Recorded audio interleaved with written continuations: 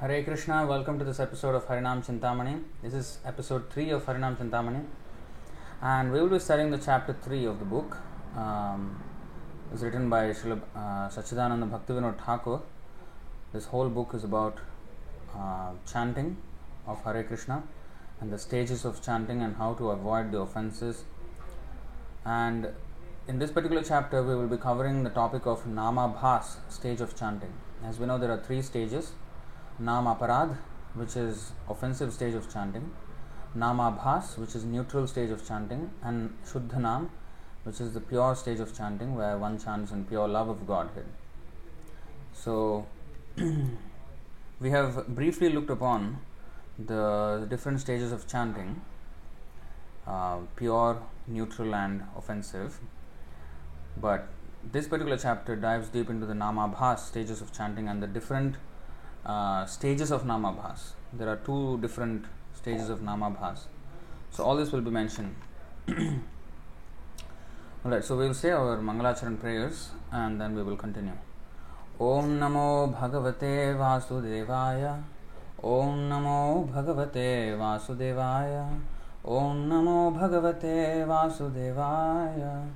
Om Ajnanatimirandhasya Jnananjana Shalakaya Chakshurunmilitam yena tasmai Shri Gurave Namaha Shri Chaitanya Manobhishtam Sthapitam yena bhutale Swayam Rupaha Kadamahyam Dadati Swapadantikam Vandeham Shri Guru Shri Yutapada Kamalam Shri Gurun Vaishnavamscha Shri Rupam Sagrajatam Sahagana Raghunathanvitam Tam Sajivam Sadvaitam Savadhutam Parijana Sahitam Krishna Chaitanya Devam Shri Radha Krishna Padan Sahagana Lalita Shri Vishakhanvitamscha He Krishna Karuna Sindho Dinabandho Jagatpate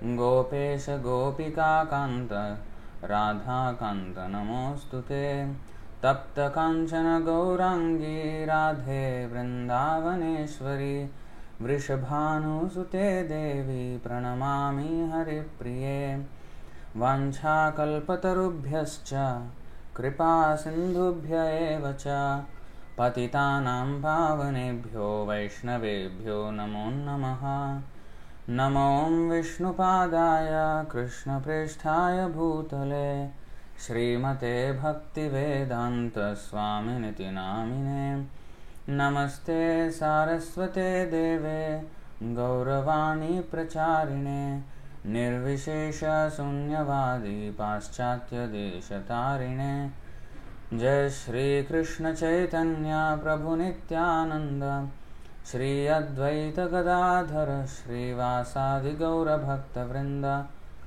Hare Krishna Krishna Krishna Hare Hare Hare Rama Rama Rama Hare Hare. So thank you very much for coming on. So today will be the episode 3 of Harinam Chintamani, and we will be discussing the Namabhas stage of chanting.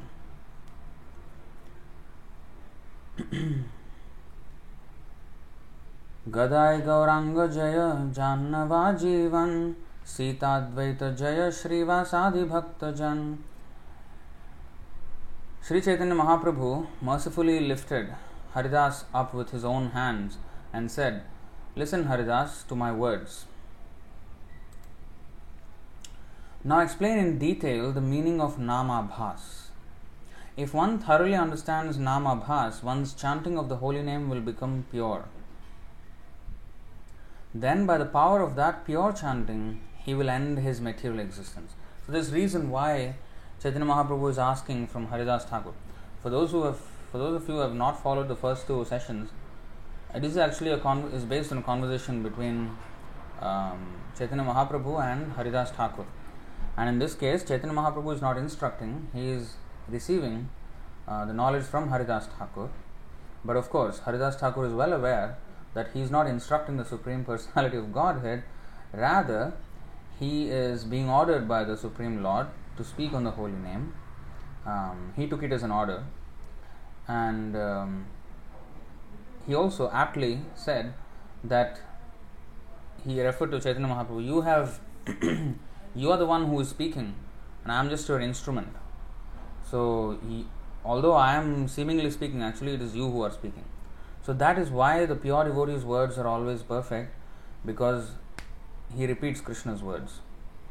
So Chaitanya Mahaprabhu wants to give the credit to Haridas Thakur, just like he gave the credit to Arjuna for the victory of the Pandavas in the Kurukshetra war. So actually Krishna was the one in the background doing everything. There's actually a nice series of verses in the Srimad Bhagavatam, first canto, 15th chapter. Let's probably go there, because you see how Arjuna recollects that all the success that he had in the fight was purely because of Krishna and not because of any credentials he has personally. Now, I'll just go through the translations of these verses, because otherwise it will take a little bit more time. So this chapter is the description of how the Pandavas retired from their kingly duties when they heard that Krishna has departed this world. So when Krishna departed this world, Arjuna was remembering all those incidences that he had with Krishna and how actually Krishna did everything for them. And you see 1:15:4. So we will read from here on. Remembering Lord Krishna and his well wishes, benefactions, intimate familial relations, and his chariot driving, Arjuna, overwhelmed with and breathing very heavily, began to speak. Arjuna said, "O king," he is speaking to Yudhishthir Maharaj, because in the previous chapter Yudhishthir Maharaj, he asked, how is Krishna? Is he busy because he is doing this duty, or is it why? What is the reason why he is not? We can't see him. So he knew that Krishna would have gone, but he did not want to hear that. He asked every other reason. So this is out of affection. So now Arjuna is actually replying to Yudhishthir Maharaj. O king, the Supreme Personality of Godhead, Hari, who treated me exactly like an intimate friend, has left me alone. Thus my astounding power, which astonished even the demigods, is no longer with me. I have just lost him whose separation for a moment would render all the universes unfavorable and void, like bodies without life. This is Chaitanya Mahaprabhu's in the 7th verse of the Shikshashtaka. Shunyayatam jagat sarvam govinda virahename. Exact same feeling that Arjuna was feeling. Only by his merciful strength, now you see here, only by his merciful strength was I able to vanquish all the lusty princes assembled at the palace of King Drupada for the selection of the bridegroom. With my bow and arrow I could pierce the fish target and thereby gain the hand of Draupadi. Now, Arjuna was certainly skillful, but he gave all the credit to Krishna here. Without his merciful strength, I wouldn't be able to do it. Actually, honestly, that is a fact.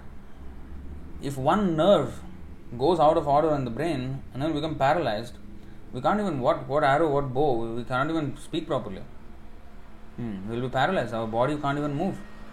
So actually only by his mercy we can do anything. That's why Paurusham Narishu, it is said, 7th chapter, 8th verse Bhagavad Gita. Anything that is especially powerful is the benediction of Krishna. If anybody exhibits extraordinary power in anything. So he said, only by his merciful strength I was able to do that. Pierce the fish target and thereby gain the hand of Draupadi. Then he says, because he was near me, it was possible for me to conquer with great dexterity the powerful king of heaven, Indradeva, along with his demigod associates, and thus enable the fire god to devastate the Khandava forest. I don't know if you know this incident from the Mahabharata. Krishna and Arjuna, especially Arjuna and Krishna driving his chariot, Arjuna defeated the entire host of demigods. I mean, he was an earthly being and he defeated the demigods, And Arjuna is attesting to the fact, attesting to the point that because Krishna was near me, it was possible. And only by his grace was the demon named Maya saved from the blazing Khandava forest, and thus we could build our assembly house of wonderful architectural workmanship where all the princes assembled during the performance of Rajasuya Yajna and paid you tributes. Paid you means Yudhishthir Maharaj. Your respectable younger brother who possesses the strength of 10,000 elephants killed by his grace. You see, he is saying, he has a strength of 10,000 elephants, yes, but only by his grace, by Krishna's grace, he could kill Jarasandha, whose feet were worshipped by many kings. These kings had been brought for sacrifice in Jarasandha's Mahabhairava Yajna, but they were thus released. Later they paid tribute to your majesty. It was he, means Krishna, it was Krishna only who loosened the hair of all the wives of the miscreants who dared open the cluster of your queen's hair, which had been nicely dressed and sanctified for the great Rajasuya sacrificial ceremony. At that time she fell down at the feet of Lord Krishna with tears in her eyes. The Kauravas loosened the hair means they became widows. It means they killed all the men. Then during our exile, Durvasa Muni, this is another important incident. During our exile, Durvasa Muni, who eats with his 10,000 disciples, intrigued with our enemies to put us in dangerous trouble. At that time, he, Lord Krishna, simply by accepting the remnants of food, saved us. By his accepting food, thus the assembly of Munis while bathing in the river felt sumptuously fed, and all the three worlds were also satisfied.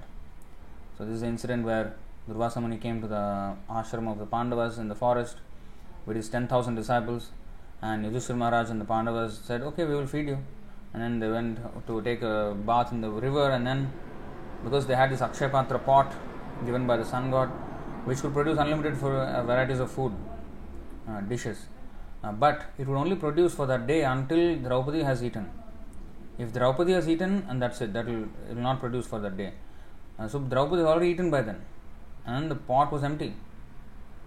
So when the sages went to the river, Yudhishthira Maharaj found out this. So then what to do? Then they prayed to Krishna, and Krishna immediately appeared from nowhere. And then he asked Draupadi to give the pot, Akshay Patra. And then he saw inside there was one leaf, shak, one of the spinach, one small part of the leaf inside the pot. He just took that one and ate. And with that, all the sages in the water, including Durvasa Muni, felt full. And Durvasa Muni remembered his incident with Ambarish Maharaj. What is the problem with offending Vaishnavas? So he knew Yudhishthira Maharaj is a great Vaishnava, and all the Pandavas are. So he thought, if I go there to the ashram and I'm already full, we can't eat anything, it's like totally full.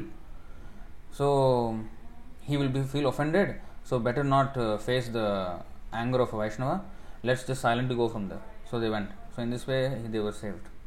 And Arjuna is remembering, only because of Krishna we were able to come out of all these things. One by one he was remembering all the incidences. So it was by his influence only that in a fight I was able to astonish the personality of God Lord Shiva and his wife, the daughter of Mount Himalaya. This is Parvati.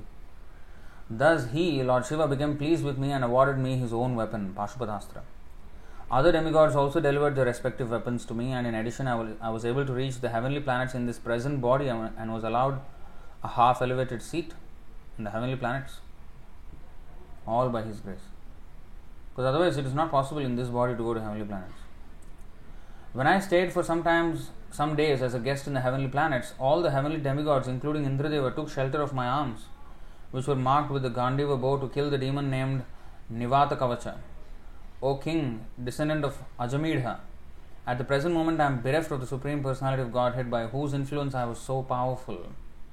So Arjuna is remembering, is acknowledging the fact that all his power was due to Krishna only. Due to his influence I was so powerful. The military strength of the Kauravas was like an ocean in which there dwelled many invincible existences, and thus it was insurmountable. But because of his friendship, I, seated on the chariot, was able to cross over it. And only by his grace was I able to regain the cows and also collect by force many helmets of the kings, which were bedecked with jewels that were sources of all brilliance. It was he only who withdrew the duration of life from everyone, and who in the battlefield withdrew the speculative power and strength of enthusiasm from the great military phalanx made by the Kauravas, headed by Bhishma, Karna, Drona, Shalya, etc. Their arrangement was expert and more than adequate, but he, Lord Sri Krishna, while going forward, did all this. Just by going forward in the chariot, he did all these things. He diminished their lifespans and everything. Great generals like Bhishma, Drona, Karna, Bhurishrava, Shusharma, Shalya, Jayadratha and Bahlika all directed their invincible weapons against me, but by his, Lord Krishna's grace, they could not even touch a hair on my head. Similarly, Prahlad Maharaj, the supreme devotee of Lord Narasimha, was unaffected by the weapons the demons used against him. It was only by his mercy that my enemies neglected to kill me when I descended from my chariot to get water for my thirsty horses. And it was due to my lack of esteem for my Lord that I dared engage him as my chariot driver. For he is worshipped and offered services by the best men to attain salvation. You see how he is condemning himself for having engaged Krishna as his driver. O king, his jokings and frank talks were pleasing and beautifully decorated with smiles. His addresses unto me as O son of Pritha, O friend, O son of the Kuru dynasty, and all such heartiness are now remembered by me, and thus I am overwhelmed. Generally, both of us used to live together and sleep, sit and loiter together, and at the time of advertising oneself for acts of chivalry, sometimes if there were any irregularity, I used to reproach him by saying, "My friend, you are very truthful." Even in those hours when his value was minimized, he, being the Supreme Soul, used to tolerate all those utterances of mine, excusing me exactly as a true friend excuses his true friend, or a father excuses his son. O Emperor, now I am separated from my friend and dearmost well-wisher, the Supreme Personality of Godhead, and therefore my heart appears to be void of everything. In his absence, I have been defeated by a number of infidel cowherd men, while I was guarding the bodies of all the wives of Krishna. I have the very same Gandiva bow, the same arrows, the same chariot drawn by the same horses, and I use them as the same Arjuna to whom all the kings offered their due respects. But in the absence of Lord Krishna, all of them at a moment's notice have become null and void. It is exactly like offering clarified butter on ashes, accumulating money with a magic wand, or sowing seeds on barren land. See, the very same instruments Arjuna used, but without the help of Krishna, without the mercy of Krishna, he was rendered so useless that even cowherdmen defeated him. Whereas he could defeat even Indra. So, then of course he says, now I am attracted to those instructions imparted to me by the personality of Godhead Govinda, because they are impregnated with instructions for relieving the burning heart in all circumstances of time and space. So, you can see how the Lord empowers his devotee, and the devotee gets all the credit, but Arjuna is not proud that, oh, I did everything. No, he is totally conscious that it was only possible by Krishna, because of Krishna. That's why there is a verse, Yesham Jayastu Pandaputranam Yesham Pakshe Janardana. If you see in the purport of Bhagavad Gita 1.14 purport, it is mentioned there. Jayastu Pandaputranam Yesham Pakshe Janardana. So, on whoever's side Janardana is, he will get all victory, and because he was on Pandava's side, they will get all the victory. So, similarly, Hanuman also did extraordinary activities in the Ramayana, but he always knew that only because of Ram he could do everything. He was never proud that, oh, Ram is useless, I am the most heroic person in the Ramayana. No, he always was conscious. But the Lord sometimes acts inferior so that his devotee will be glorified. Madbhakta puja bhyadhika. Worship of his devotee is greater than his own worship. So,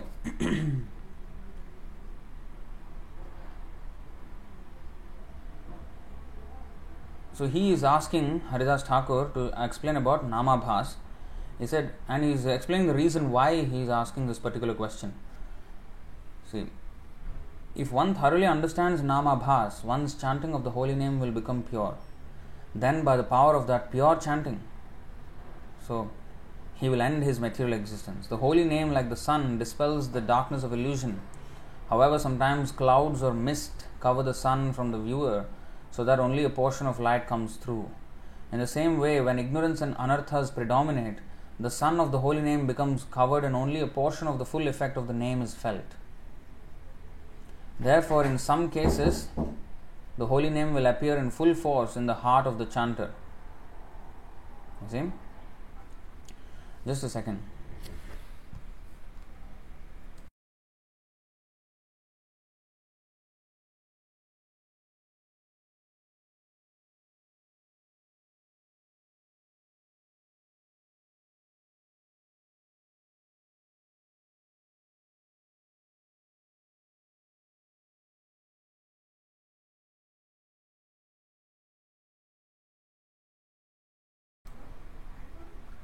So, yeah. In the same way, when ignorance and anarthas predominate, the sun of the holy name becomes covered and only a portion of the full effect of the name is felt. Therefore, in some cases, the holy name will appear in full force in the heart of the chanter, but in other cases, clouds of ignorance and anarthas will minimize the effect of the name on the chanter. The efficacy of the holy name reduces according to the anarthas that we have, because we are clouding ourselves with all the anarthas and ignorance. So, what is ignorance? Ignorance is of three types. So, see how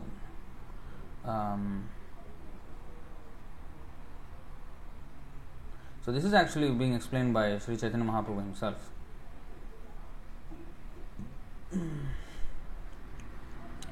So, what is ignorance? Ignorance is of three types. If one does not know the true spiritual nature of the holy name which one has accepted, this ignorance of the name, like mist, leads one into darkness. Secondly, a person ignorant that Krishna is the Supreme Lord will take to worship of the demigods and the path of material piety. Thirdly, one who is ignorant of the transcendental nature of his own self as an infinitesimal part of Krishna and his world takes shelter of the world of impermanence and illusion, and thus he will remain eternally in ignorance. So, three types of ignorance. Ignorance of the name, of the power of the name, ignorance that the Lord is Supreme Lord, Krishna is Supreme Lord, and ignorance of one's own nature as the infinitesimal part of Krishna.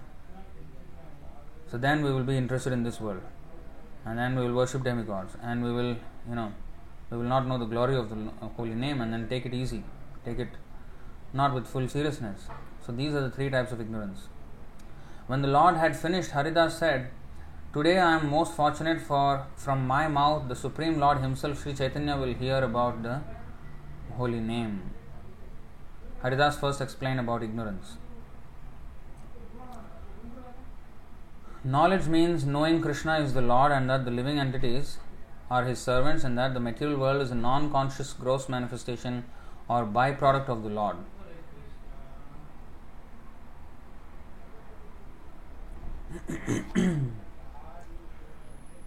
So these things must be clear in a devotee's mind and heart. If we have doubts regarding this, then in proportion to the doubts, the effect of the holy name will reduce. So the person who does not know clearly the nature of these principles and their relationship lives under the shadow of ignorance. So you see, this is why we have to hear Srimad Bhagavatam, Srimad Bhagavad Gita. Why we have to read Prabhupada's books? Because you see, if we don't have this knowledge, then we are approaching the holy name with full offenses, and we will not get the full effect of chanting the holy name. Oh, I will only chant Prabhu, I have no time to read. Well, we have to make time, otherwise our chanting, you see, will be affected greatly, greatly hindered.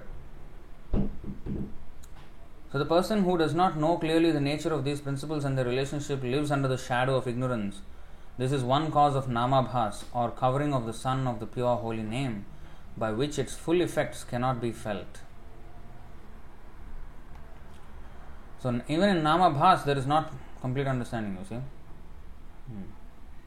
Actually, the mist of ignorance simply covers the individual living entity's I in a localized position. So what is saying here, it's not that it covers the holy name, but covers one's own, just like the cloud cannot cover the sun. It covers our vision of the sun. Clouds are actually very small compared to the sun. Similarly, our ignorance has no power to cover the holy name, but it covers us so that we can't receive the holy name appropriately. So, actually the mist of ignorance simply covers the individual living entity's I in a localized position. Just as the sun becomes invisible only from the relative position of the individual under the cloud, but is never really covered. So that is the same way it happens. So the holy name is never covered, for it is non-different from Krishna and eternally transcendental and pure. The full effects are diminished for those people who have over their eyes the cloud of anarthas and the mist of ignorance. So that is ignorance, the three types of ignorance. Now, what are anarthas? These are classified as thirst for material objects. Asat trishna. Trishna means thirst.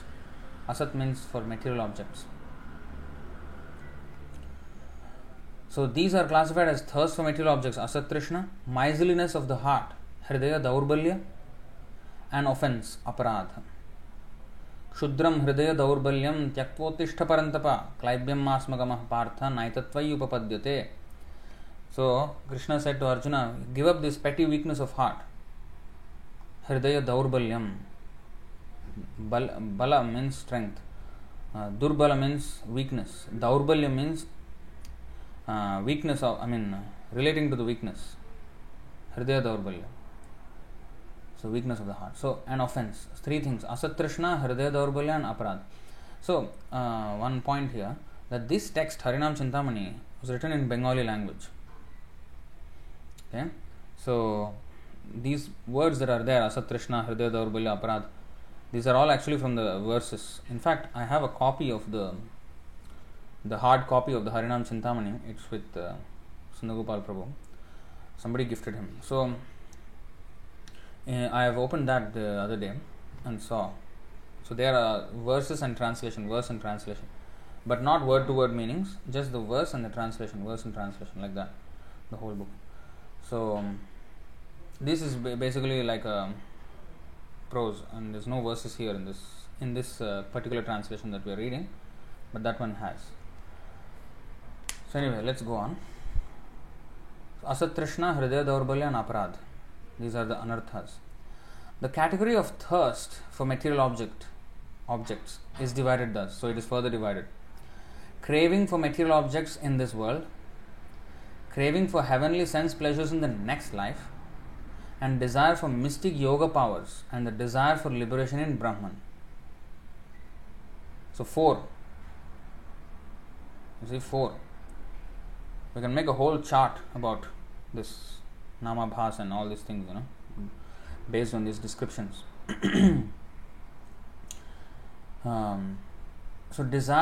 So craving for material objects in this life, craving for heavenly pleasures in the next life, desire for mystic yogic powers, and then desire for liberation in Brahman. 4 types of anarthas. 4 types of asat trishna. This is asat trishna alone. And then the hridaya daurbalya. Weakness of heart may be analyzed as attachment to trifling things unrelated to Krishna, deceit, envy of someone else's progress, and longing for position and fame. You see, Arjuna, hridaya daurbalyam, when Krishna said hridaya daurbalyam, you see, Arjuna was actually having all these symptoms. What were they? Attachment to trifling things unrelated to Krishna, the body of his relatives, and deceit. Well, Arjuna was not really deceitful. Envy of someone else's progress was not really there. Longing for position and fame was there. Kim no rajyena govinda kim bhogair jivatena va yesham arthe kangshitam no rajyam bhoga sukhanicha. So he said, what is the use if I achieve everything, the kingdom, but then I have nobody to enjoy with? Swajanam hi katham hatva sukhina syama madhava. Where is the happiness if we kill our own relatives? With whom shall we enjoy this opulence that we will have won in the war? So such, so he was thinking, it will be nice if I can have a kingdom along with them, so that I can have this prestige and this position and fame and all that. So that was there, and then attachment to his family members was there, especially. So hridaya daurbalyam. Offense. Now aparad may be divided into offenses to the holy name, offenses to Krishna himself, seva aparad, offenses to Krishna's devotees, Vaishnava aparad, and offenses to other living entities. So by these anarthas, they influence, and each of them each of those are subdivided into many. Like there are 10 offenses against the holy name, 32 offenses in the temple, in the seva aparadh. So likewise, there are so many offenses like that. And Vaishnava aparadh, of course, is one of the offenses against the holy name as well. But you see, all these offenses, dham aparadh is there. So many offenses to be avoided. So subdivided into many. So by these anarthas, what are they? Asat trishna, hridaya daurbalyam, aparadh. By these anarthas, the influence of the holy name becomes obstructed, and the full transcendental nature of the name is not manifested. The living entity will continue under the shadow of nama bhas as long as he is ignorant of sambandha tattva, the basic facts concerning the jiva, God, and the material nature, and their mutual relationship. Now we may think, hey, Sambandha Gyan, well, we can understand, yes, Krishna is Supreme Personality of Godhead, we are His eternal servant, and the material nature is His energy, and we are under the material energy now, we have to get liberated from this, and we go back to Vaikuntha Loka. Yeah, we can understand all the mutual relationships. But understanding means realization, we have to act on that. If we are not acting on that platform, we have not sufficiently understood. We have heard it, okay, we are theoretically accepting it, but we have not really realized it. So unless we realize the Sambandha Tattva in without any doubt and without any interruption, it is not complete understanding of Sambandha Tattva yet. See? So however, when the serious student takes shelter of a bona fide guru, now this is the first step in understanding Sambandha Tattva. We have to take shelter of a bona fide guru. Otherwise we cannot understand. By force of his effective spiritual practice, he can remove the obstructions blocking the sun of the holy name. When the clouds and mist go away, the brilliant sun of the name becomes visible and bestows upon the devotee the treasure of love of God. See? After the bona fide guru gives Sambandha Gyan, so how he removes these obstructions? By giving Jnana.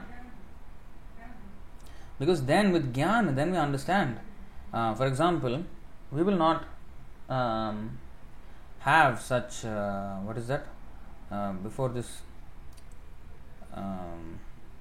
anarthas, what was the other one? Ignorance.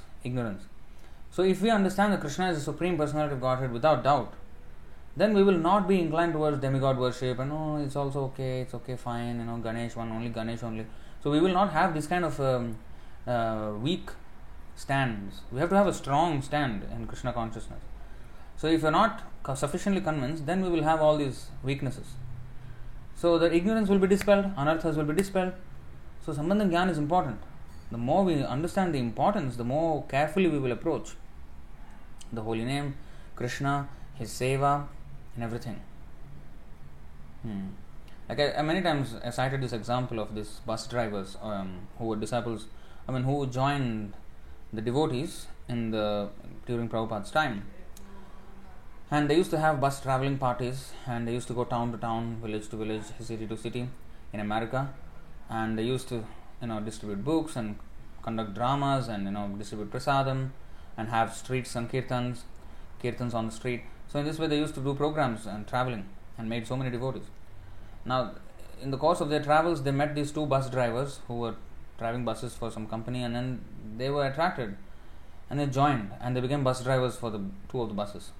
And eventually, as they were traveling, so the devotees used to have classes also, Bhagavatam classes, Bhagavad Gita classes every day, even though they were traveling and everything.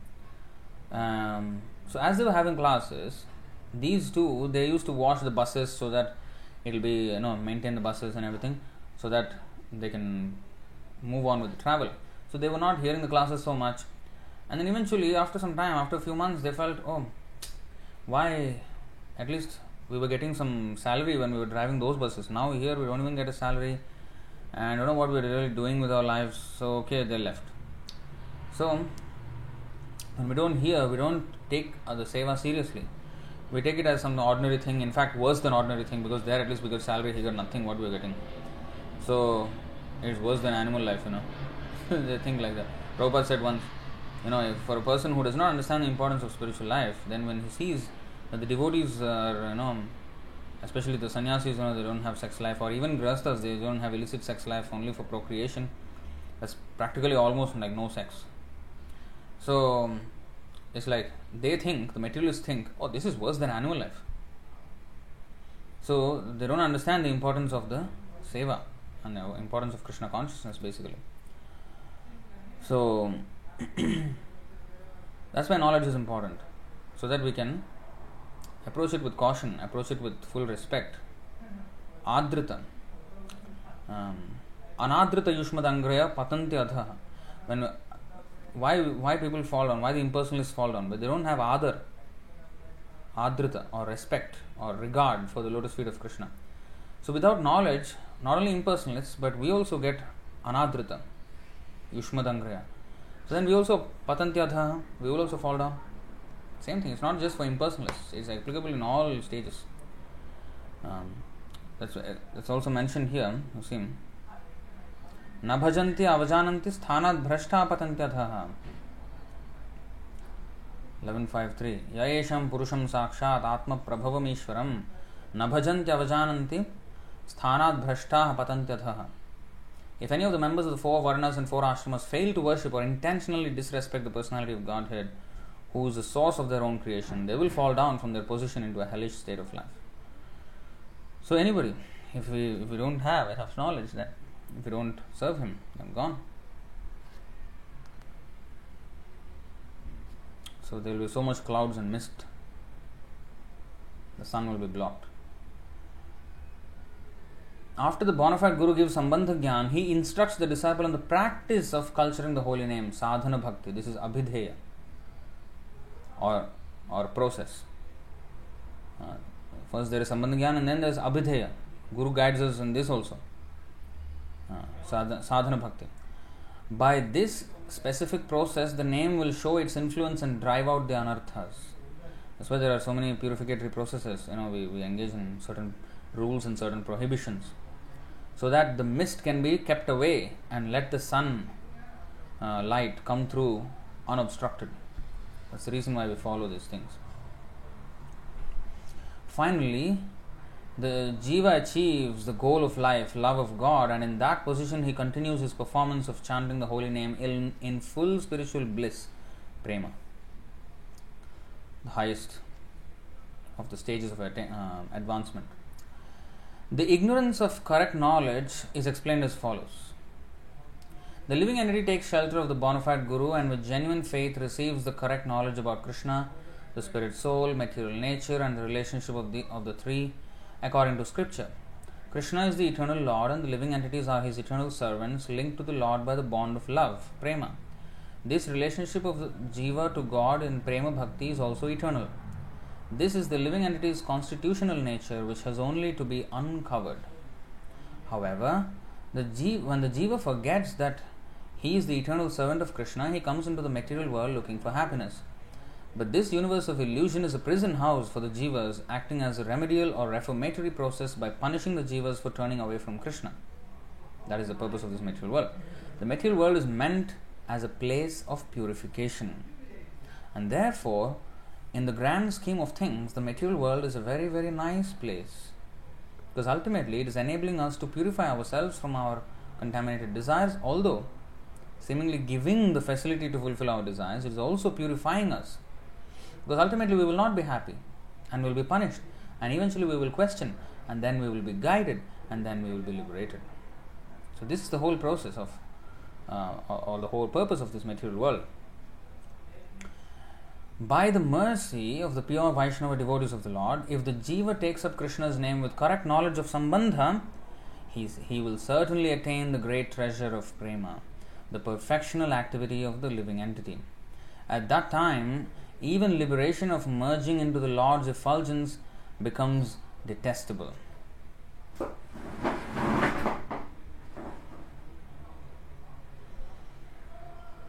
At that time it will become detestable. But as long as the transcendental knowledge of Sambandha is not accepted, the anarthas and ignorance must remain, and the person will continue on the platform of Namabhas. Though the person chants, the effect is limited. You see, even in Namabhas, the effect is limited. However, even chanting in the Namabhasa stage is considered to be very auspicious.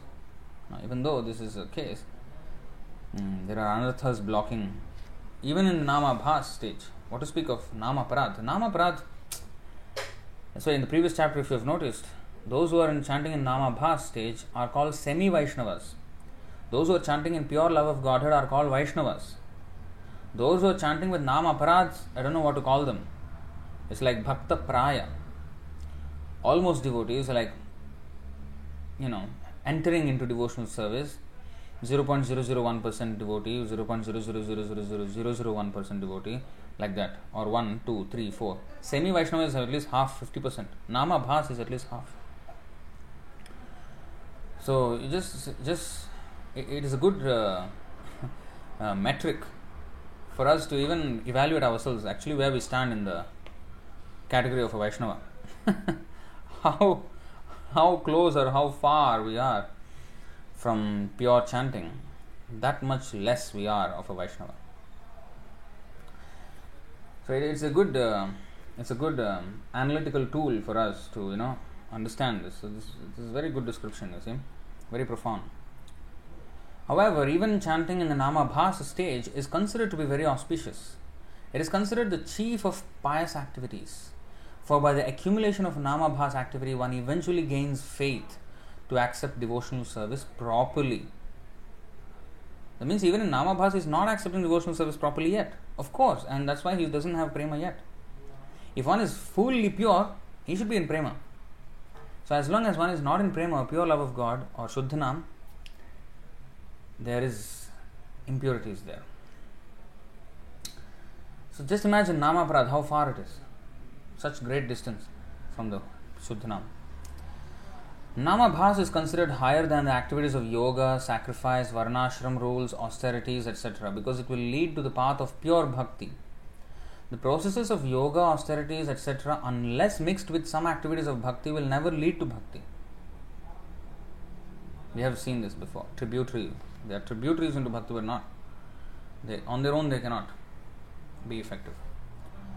What are the effects of chanting in Namabhas?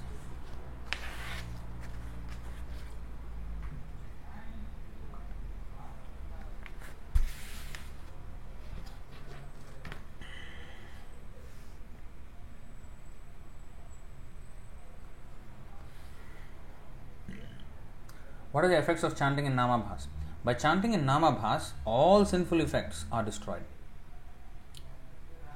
Sarva papebhyo mokshayishyami. That happens in Namabhas stage. Sarva dharman parityajya mamekam sharanam vraja. Aham tvam sarva papebhyo mokshayishyami. That part happens at least in Namabhas. Even then it is not full surrender to Krishna yet. Only in prema then it is complete. And one can attain liberation from the material world. One can attain liberation with Namabhas. All the effects of Kali Yuga are overcome. You know that verse, Kalau krita yuge tasya Kalau krita yugam tasya Kalau krita yugastasya Kalau Kalistasya krita yuge Yasya chetasi govindo Yesham, what is that? Hridayam nachutaha.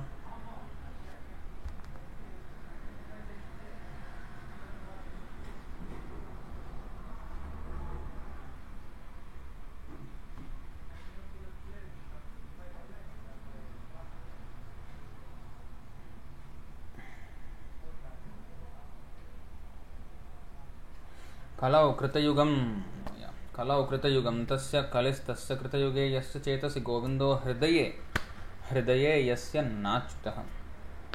For one who has Lord Govinda in his heart, Satyayuga becomes manifest in the midst of Kali. And conversely, even Satyayuga becomes Kali Yuga for one who does not have the infallible Lord in his heart.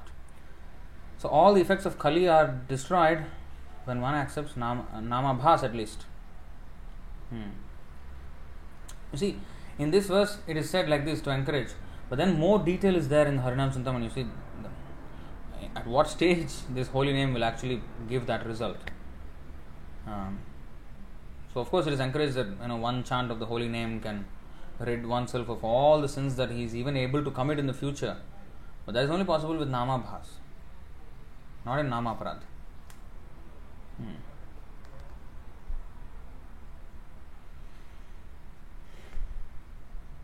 That's why it is said, Bahujanma kare jodi Shravana Kirtan, tabu tana paye Krishna pade premadhan.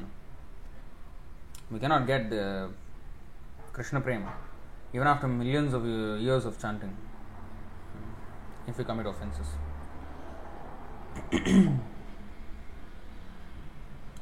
By chanting at this stage, Namabhasa stage, all anxieties will go and peace can be obtained. Evil influences of ghosts, demons, spirits and unfavorable planets are also nullified. Now, here there is more information here. You see, all anxieties will go. Kileshagni. Sometimes I am chanting Prabhu, nothing is happening. Why? I am chanting offensively, then why anything will happen? Evil influences from ghosts, demons, spirits and unfavorable planets are also nullified. So these astrological influences, of planets will not act when one chants the holy name in Namabhasa stage or pure Nam, Shuddha Nam. But in Namaparad stage, we will still face. But of course, Krishna is not unkind to those who are chanting in Namaparad because they are at least trying, but still with full of aparad. So definitely Krishna will also mitigate, but not to the extent. It all depends on our involvement in the process. What is that? Yadrishi shraddha siddhir bhavati tadrishi ye yatha mam prapadyante tams tathaiva bhajamyaham. As much as we surrender to that process, as much as we get involved in the process, that much Krishna will reward us. That's all. So even in the Namaparad stage, if we are sincerely trying, then he will also reduce the effects, and then whatever effects, that residual effects that come through will be actually only token punishments, and they will in fact inspire the devotee to have lesser and lesser faith in the material world and eventually come to nil, and propel the devotee towards having faith only in Krishna and completely giving up faith in the material world. So in this way, even the person who is in Namaparad, of course, will be still helped, but only to the degree of how much he is surrendered to the process. Okay? So evil influences of ghosts, demons, spirits and unfavorable planets are also nullified. Sometimes there are incidences where Sundagopal Prabhu, he narrated an incident which happened in Indonesia.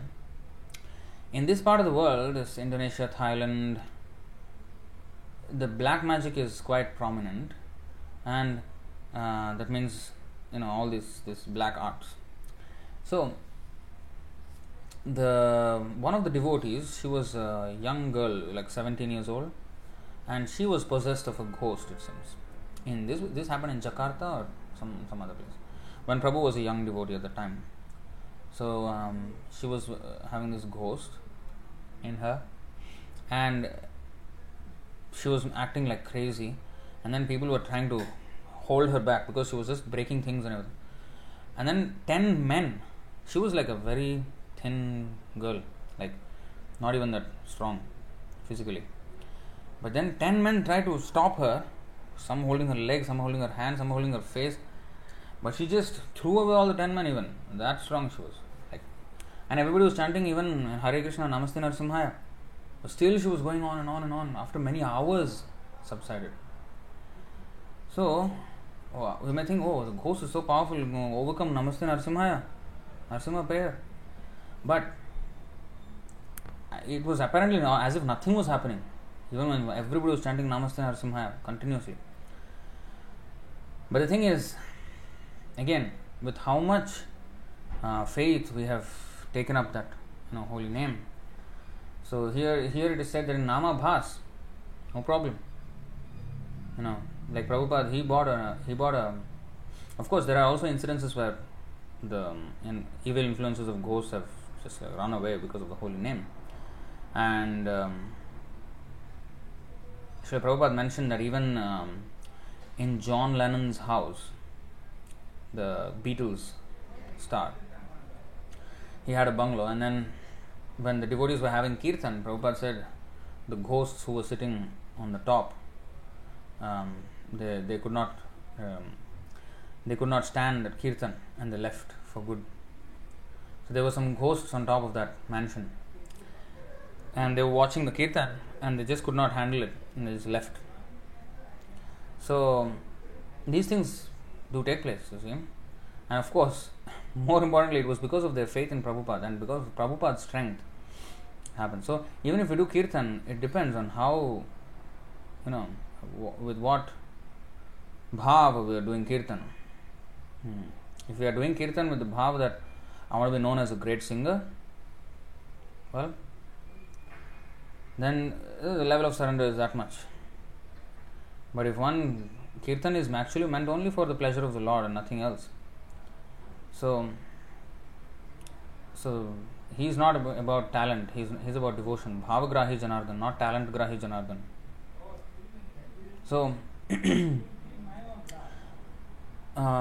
anyway, evil influences of ghosts, demons, spirits and unfavorable planets are also nullified. Even the residents of hellish planets can achieve liberation by chanting them in Namabhas. For Namabhas destroys the effects of sinful activities already committed. Prarabdha karma. So even in the past what we have done, all those will be nullified. So this is the thing. Akarma means devotional activity in Krishna consciousness. Such activity has no reaction. But not only such activity has no reaction, it will also burn up the reaction of the previous activities that we have sinful or pious we have done before.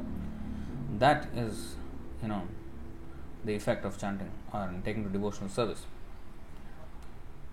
For these reasons, Namabhas is even more powerful than the Vedas and all holy places. It's another very profound statement here.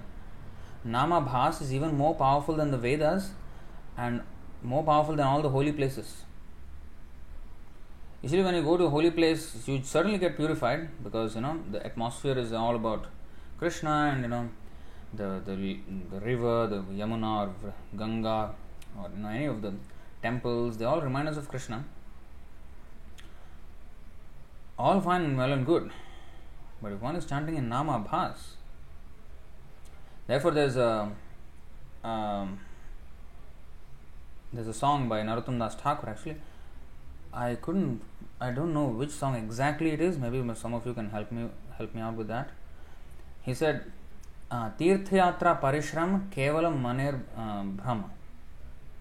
So Tirthayatra Parishram, all the effort taken to go to holy places, and we have organized trips, tours to holy places, pilgrimage along with other devotees. It takes a lot of organization to organize everything, and it's a lot of effort, and sometimes sometimes devotees, those who are new especially, they can't take the austere life, and sometimes they complain even. So, and we have to, sometimes take all those. So, apart from the already taxing job of organizing everything, and especially all these places of pilgrimage are in India, and India is very volatile. I mean, you can't plan, and you can't expect that everything will go according to plan in India. No. You can plan one thing and totally different things may happen. So it's a lot of a challenge. So it's tapasya. Tapasya is ingrained in the lifestyle of India. Every part of Indian thing is, there's tapasya involved. So that's a good thing, because if you want to enter the holy place, you have to do some tapasya, but we have to be ready for that. You see? So anyway, there is Tirthayatra Parishram Kevalam Maner Brahma. It's just a mental satisfaction that, I've gone to holy places. Because the real benefit of going to the holy places or anything is to be actually chanting the holy name. And if one is actually chanting the holy name in Namabhas or Shuddha Nam, he is verily the place of pilgrimage personified. He doesn't even need to go to any holy place, because wherever he is a holy place. Like Srila Prabhupada, you see, he went to America and he brought the Vrindavan consciousness into America. Those who were chanting, those who were into this, they were in Vrindavan. They were turning the whole countries and continents into Vrindavan. Anya Abhilasha Chadi. Malati Priya Mataji has also mentioned this. Good. Thank you very much. So here is the actual quotation. The song is taken from the book Prema Bhakti Chandrika. Tirthayatra parishram keval maner bhram sarva siddhi govinda charan sudridha vishwasa kore mada matsarya parihari sada karo ananya bhajan. The struggle to travel to various holy pilgrimage places is simply the mind's mistake. Because to make spiritual advancement, all one actually needs is the lotus feet of Lord Govinda. Abandoning pride and envy and with firm faith in your heart, always worship Lord Govinda without deviation. Now, this does not mean that one should not travel to holy places. It's not the case. One should travel to the holy places. Because now we are not in the Namabhas. One should actually, so the whole point in going to holy places is to become more inspired in Krishna consciousness and become more,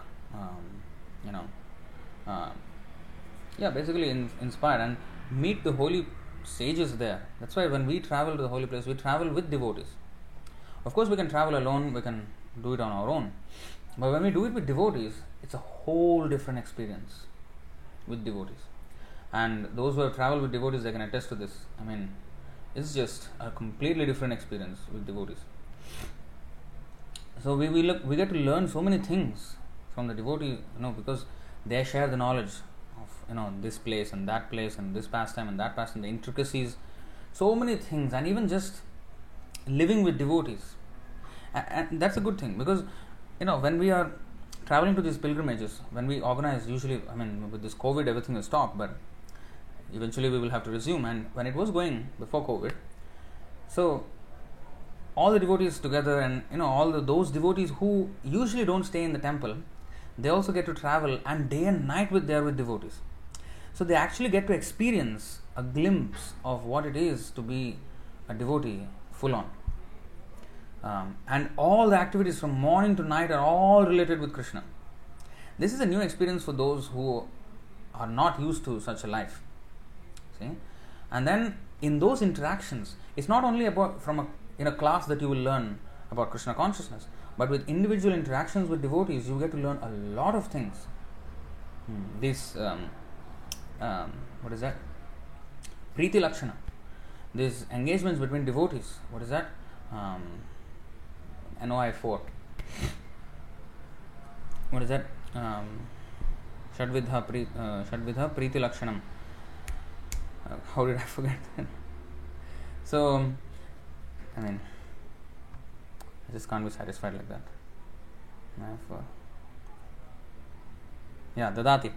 Dadati pratigrahanati guhyam akhyadi prichhati bhunkte bhojete chaiva shadvidha preeti lakshanam.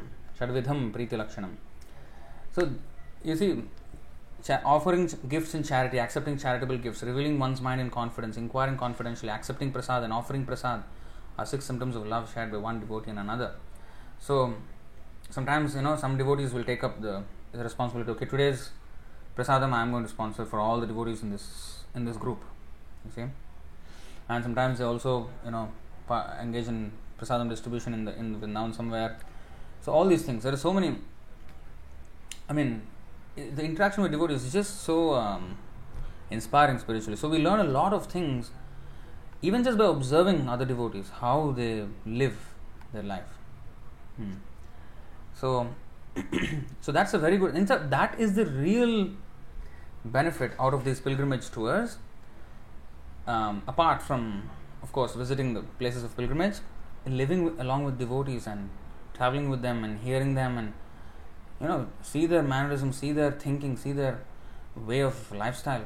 So that is the real thing, and that will make devotees even more stronger and stronger. There are so many devotees who have become stronger after spending time with the devotees, myself included. In these pilgrimage tours. So there's so that is the real effect. So we should do everything in the association of devotees. So even if we can't go to any holy place, if we take to devotional service seriously, and if we meditate on the pastimes of Krishna, on the teachings of Krishna, on the teachings of Chaitanya Mahaprabhu, and following them with faith and veneration, and doing it all in the company of devotees, wherever we are, there's absolutely zero hindrance between us and Vrindavan. We always will be in Vrindavan. This is called Krishna consciousness. It's about the consciousness. But if I go to a pilgrimage, a site of pilgrimage, but I'm just materially, I stay in a hotel and then there is a TV there and I watch some movie there. And, come on, what am I doing? So I'm actually not in a place of pilgrimage. Whereas even if I'm in hell, if I'm thinking of Krishna, I'm in a place of pilgrimage. So this is the real thing. That's why Narottam Das Thakur has, condemned. I mean, in the sense that he has said that this is the external activity, but the real deal is Krishna consciousness. The struggle to travel to various places, holy pilgrimage places, is simply the mind's mistake, because to make spiritual advancement, all one actually needs is the lotus feet of Lord Govinda. Abandoning pride and envy, and with firm faith in your heart, always worship Lord Govinda without deviation. So this is this is very high stage. This is not avyabhicharena bhakti. This is namabhas and shuddhanam, that stage, not in namaparad stage. So in namaparad stage, we have to follow everything. Even going to holy place also, we should honor that. And not get too familiar with the holy places, with respect, and come back and engage in the executing the order of the spiritual master. That's where the real deal. In fact, there's one incident. In fact, I also feel sometimes like this. We really like to go to holy places. But when we go to the holy place, sometimes I do feel like this. I'm taking darshan of all the places, all the temples. It's very nice, very, very inspiring. But sometimes I feel something lacking. What is that? Seva. Like, there is no committed seva that I'm doing. I'm witnessing and I'm saying, yes, nice and nice and nice. What am I going to do? So then, at that time, the inspiration comes so much, this is so nice. Only at that time, the feeling is like, I want to go and preach. I want to go and, go back to wherever I'm from and then engage in this preaching work. Of course, we can always engage in preaching work even in Vrindavan when we are there. But then we will need extra time. We will need to spend more time so that we can see the holy places, do the parikrama, and then also do book distribution, prasadam distribution. We need more time. So, but usually, because we are coming from places where we are engaged in preaching work, so we usually have very less time to spend on a pilgrimage, like 10 days, maximum 2 weeks.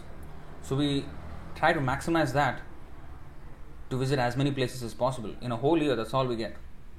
And sometimes we have to take rotations, like, for example, especially for those who are dedicated in the temple, sometimes one devotee goes, but the next year he can't go because he has to cover for the other devotee who will go this time.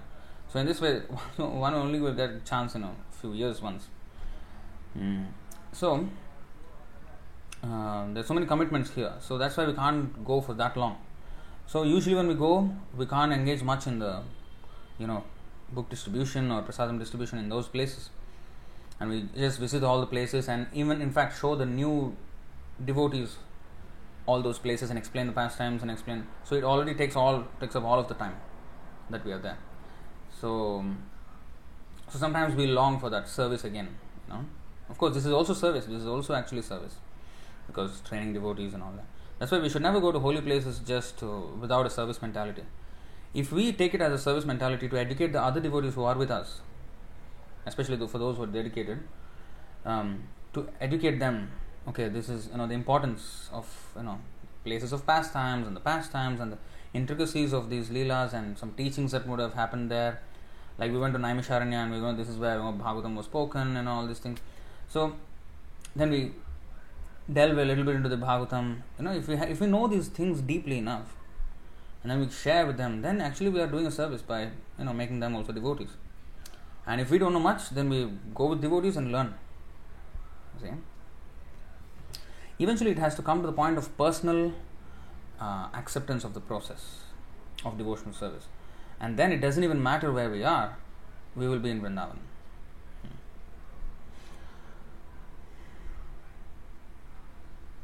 For these reasons, Namabhas is even more powerful than the Vedas. Where is that verse? I think everybody knows this verse, probably. Srimad Bhagavatam 3.33.7 Aho badashvapachoto gariyan yajjihvagre vartate namatubhyam te pustapaste juhvosasnurarya brahmanuchurnama granandiyete. In fact, the previous verse also.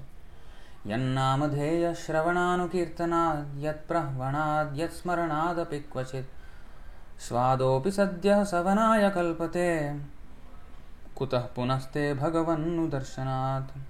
To say nothing of the spiritual advancement of persons who see the Supreme Person face to face, even a person born in a family of dog eaters immediately becomes eligible to perform Vedic sacrifices. It means it's higher than the Vedas. If he once utters the holy name of the Supreme Personality of Godhead, or chants about him, hears about his pastimes, offers him obeisances, or even remembers him. And of course, all this is with the caveat of how much offense or offenseless we are accepting this process with. It all boils down to that. But this is the max. And then Aho badashvapachoto gariyan jagjihvagre vartate namatubhyam te pustapaste juhvosasnurarya brahmanuchurnama granandiyete. Oh, how glorious are they whose tongues are chanting your holy name. Even if born in the families of dog eaters, such persons are worshipable. Persons who chant the holy name of your Lordship must have executed all kinds of austerities and fire sacrifices and achieved all the good manners of the Aryans. To be chanting the holy name of your Lordship, they must have bathed at holy places of pilgrimage, studied the Vedas, and fulfilled everything required. And it's also echoed in this verse of the Bhagavad Gita, 8:28, last verse of the 8th chapter. Vedeshu yajneshu tapassu chaiva daneshu yat punya phalam pradishtam atyeti tat sarvam idam viditva yogi param sthanam upaiti chadyam. A person who accepts the path of devotional service is not bereft of the results derived from studying the Vedas, performing austere sacrifices, giving charity, or pursuing philosophical and fruitive activities. Simply by performing devotional service, he attains all these, and at the end he reaches the supreme eternal abode. Nasadhyati mam yogo. That verse is also very important.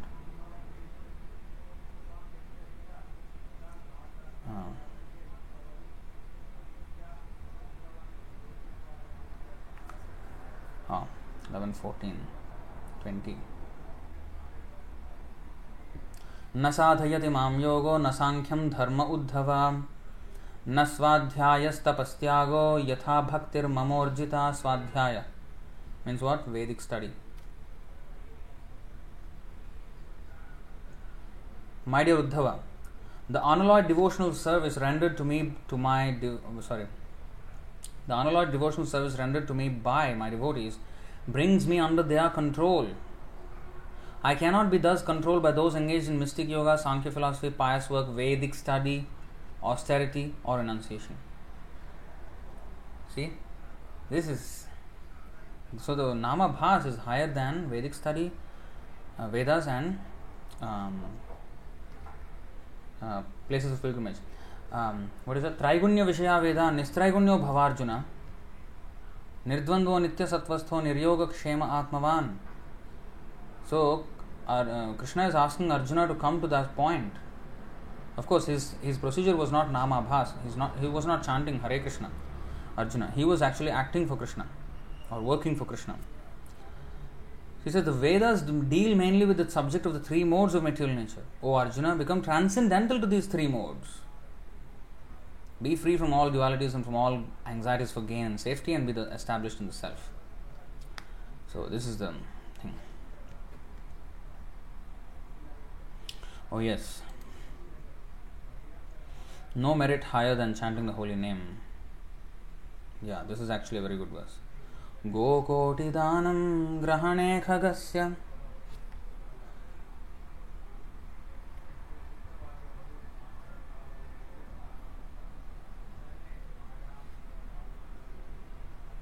प्रयागगङ्गोदककल्पवासः यज्ञायुतं मेरु सुवर्णदाम् गोविन्दकीर्तेर्न समं शतांशैः. Even if one distributes 10 million cows in charity during an eclipse of the sun, lives at the confluence of the Ganges and the Yamuna for millions of years, or gives a mountain of gold in sacrifice to the Brahmanas, he does not earn 100th part of the merit derived from chanting Hare Krishna.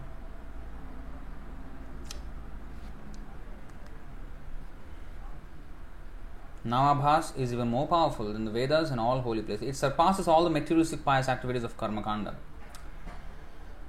Because the holy name is invested with all Krishna's transcendental energies, even by chanting in Namabhas, one can attain the goals of Dharma, Artha, Kama and Moksha, the cherished aims of the Varnashram system. Look at that. Just by Namabhas, we can attain all these things. So in other words, Artha, for example, Dharma, Artha, what is the connection? It's explained in the Bhagavad Gita that in the 3rd chapter, 10th verse to the 16th verse, that Krishna has sent sent the populations and also the process of yajna. So by following that process, so that is dharma. Yajna process is dharma. One can have artha, because annad bhavanti bhutani parjanyad anna sambhava yajnad bhavati parjanyo yajnah karma samudbhava. So sacrifice should be done in order for rains to come. The sacrifice in this Kali Yuga is chanting, Sankirtan Yajna. So by chanting, the rains will come, there will be sufficient food supply, everything will fall in place if we just chant the holy name Namabhas. So we need to have serious devotees, and even if one devotee is there, serious, it can have a tremendous effect on the whole world. So the more the number of devotees, the more favorable the circumstances of life will be on the planet. Even in this, it's not that for that reason we chant the holy name, but it automatically comes. See? Mukti mukulitanjali, mukti swayam mukulitanjali sevate sman dharmartha kama gadaya samayah pratikshaha. So Bilumangal Thakur says, when I am in devotional service, then dharma, artha, kama and moksha stand at my door waiting to serve me. So that is true, and also in Mukundamala Stotra that is echoed.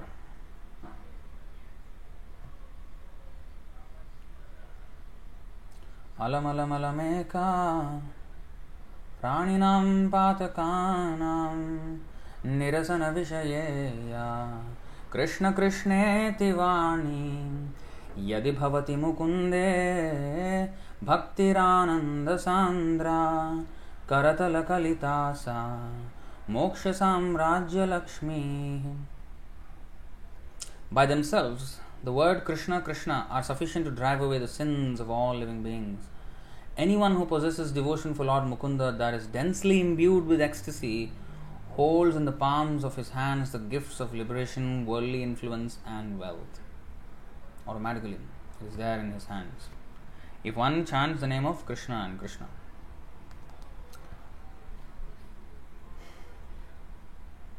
This chanting can give... So, now let's try to understand. It is being established here how the chanting in Namabhas is even greater than the Varnashram system itself. But of course, because people are not chanting in Namabhas, therefore the Varnashram system is required to regulate their activities, and although they are doing in Namaparad, and slowly to guide them to Namabhas. But once they come to Namabhas, they transcend Varnashram. And Chaitanya Mahaprabhu said that, Naham vipro nacha narapatir, napi vaishyo na shudro, Naham varni nacha grihapatir, no vanastho yatirva, kintu prodyan nikhila paramananda purnamritabdher, gopi bhartuh padakamalayur dasa dasanudasa. So he said, I am not any of these varnas and ashramas. I am just a servant of the servant of the servant of Krishna, maintainer of the gopis. That also he did not say Krishna directly.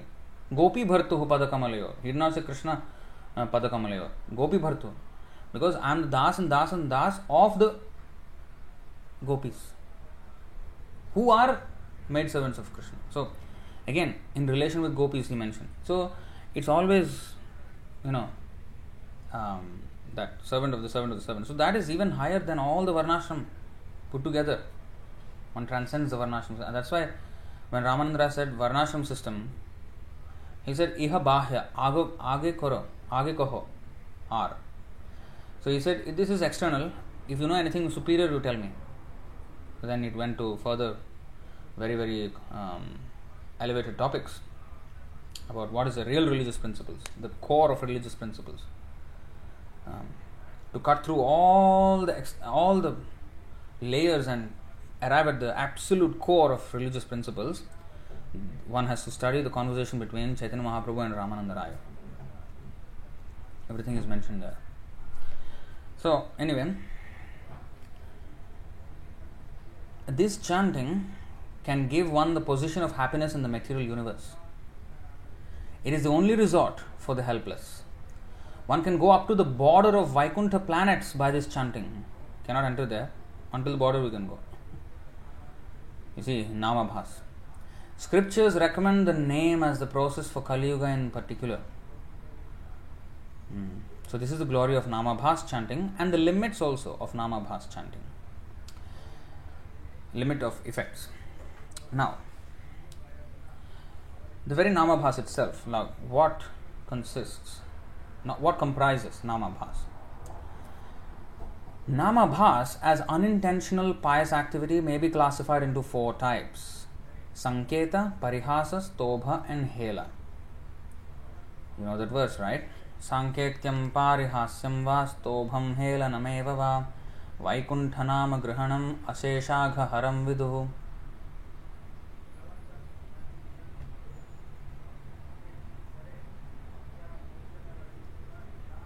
Sanketyam as an assignation or assignation. Assign but assignation or assignation, I don't know. Resign but resignation. So assign, assignation, maybe. That's the problems with imperfect languages. Sanskrit, we don't have these ambiguities. Anyway, parihasyam, jokingly. Assignation means referring to something else. So, like Ajamil, he was referring to his son, but he chanted the name Narayan because his son's name was Narayan. So that is Sanketyam. That's why his chanting was in the Namabhas. Parihasyam, jokingly. Va. Stobham, as musical entertainment. Helanam, neglectfully. Eva va. Vaikunthanama grahanam aseshagha. Asesha aghaharam. Aghaharam means neutralizing the effect of sinful life. Destroying the effect of sinful life.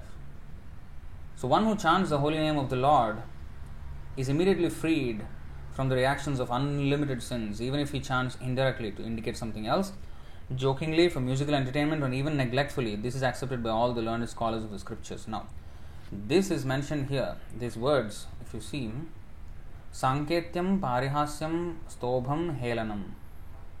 So these are mentioned as the Namabhas. Namabhas as unintentional pious activity. Sanketa, Parihasa, Stobha and Hela. Chanting in Sanketa or indirectly means that one chants the name of Vishnu or Krishna with a specific material conception, or chants the holy name unintentionally while thinking of some other object with the same sound, like Ajamil. Or, these are examples. That's a very good example. An example of the first type is Ajamil, who called the name of his son, who happened to be named Narayana. Another, we can say like Indonesia, Garuda Airlines. Just by chanting the name of Garuda, we are indicating the airlines, but we are chanting the name of a great devotee of Vishnu, getting purified. This is the reason why we should have nomenclature even related to Krishna. Indonesia is having Garuda Airlines. Indian Airlines is having some Indian Airlines. You know. So our culture, you see, this is what is happening. So in that way, like haram. Haram was meaning something else, but the same sound is haram, liberated, namabhas.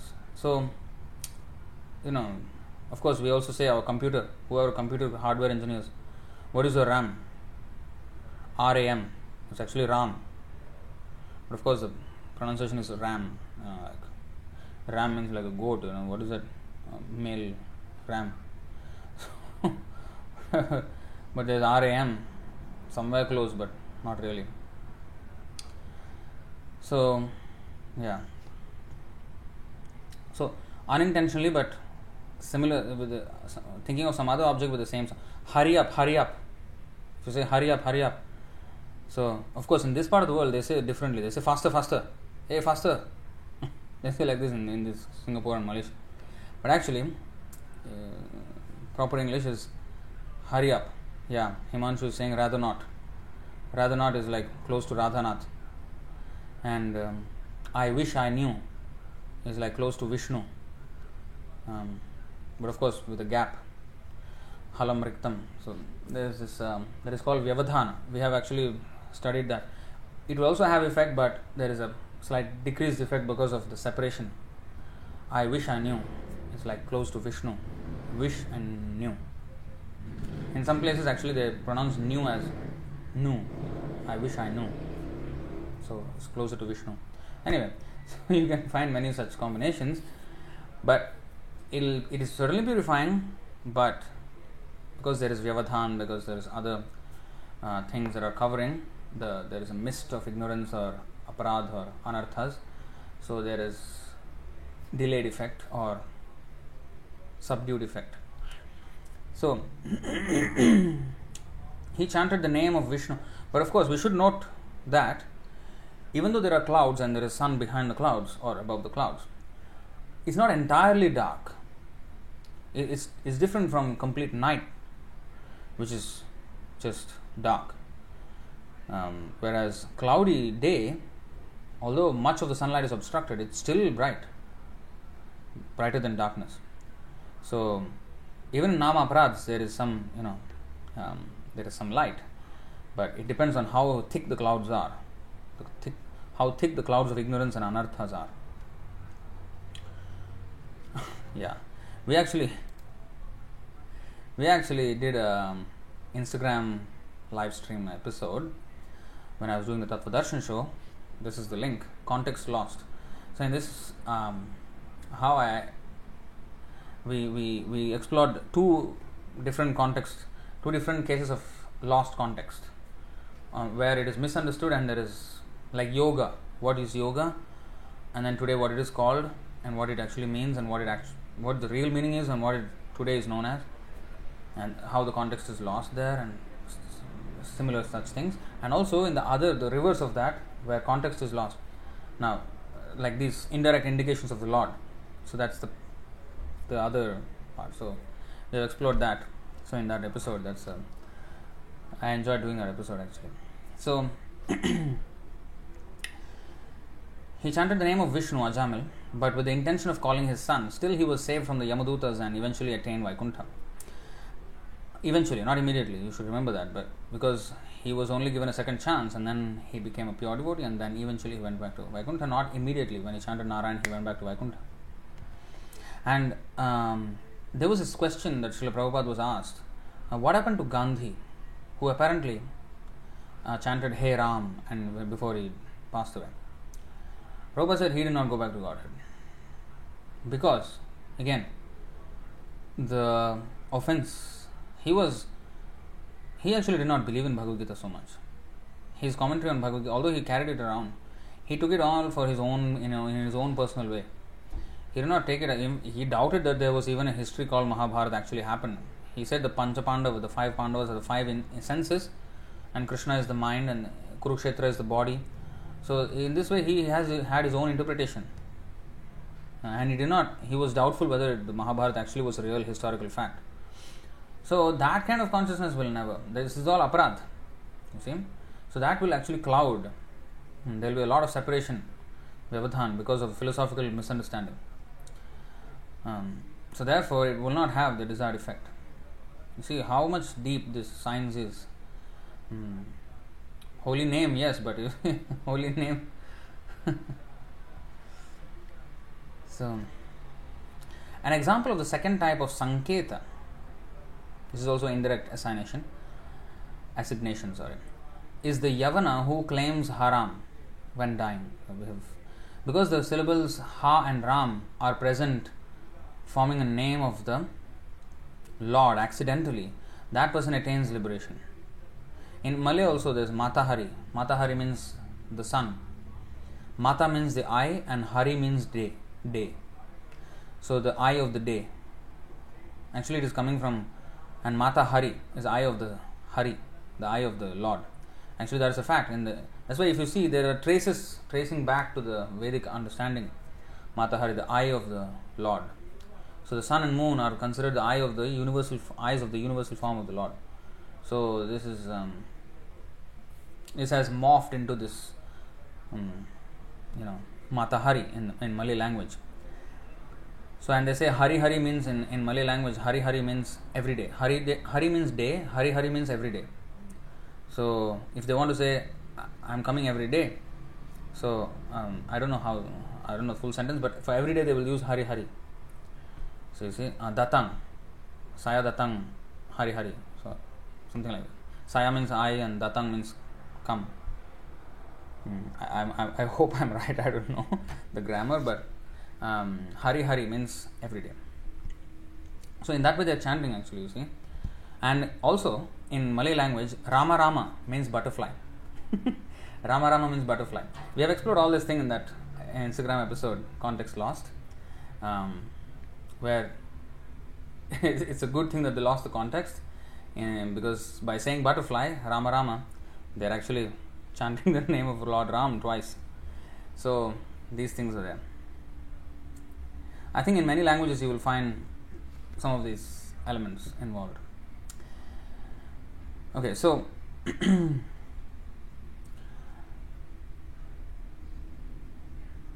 because the syllables Ha and Ram are present forming a name of the Lord accidentally, that person attains liberation.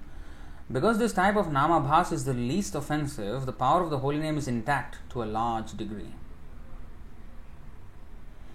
One who utters the name of the Lord in parihasa or a joking mood, such as Jarasandha, also crosses over the material world, uttering the name in stobha or derision, as Shishupala did.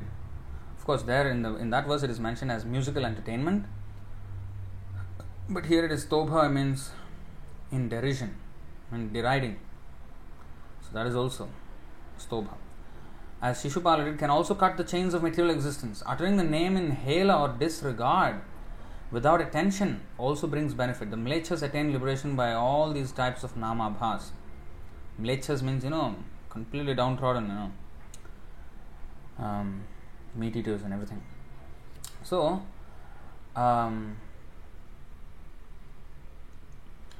what was I saying? This is the mercy of the Lord. You see how merciful the holy name is. When you say holy name, it's not different from the Lord. So how merciful the Lord is, how merciful the holy name is. That even we are taken to the holy name with offensive mentalities is purifying. Like Putana, who came to the Lord with the purpose to kill him, was purified and given the post of a mother because she offered her breast for the Krishna to suck. So she was offered the post of a nurse in the spiritual world. I mean, how merciful Krishna is, you see.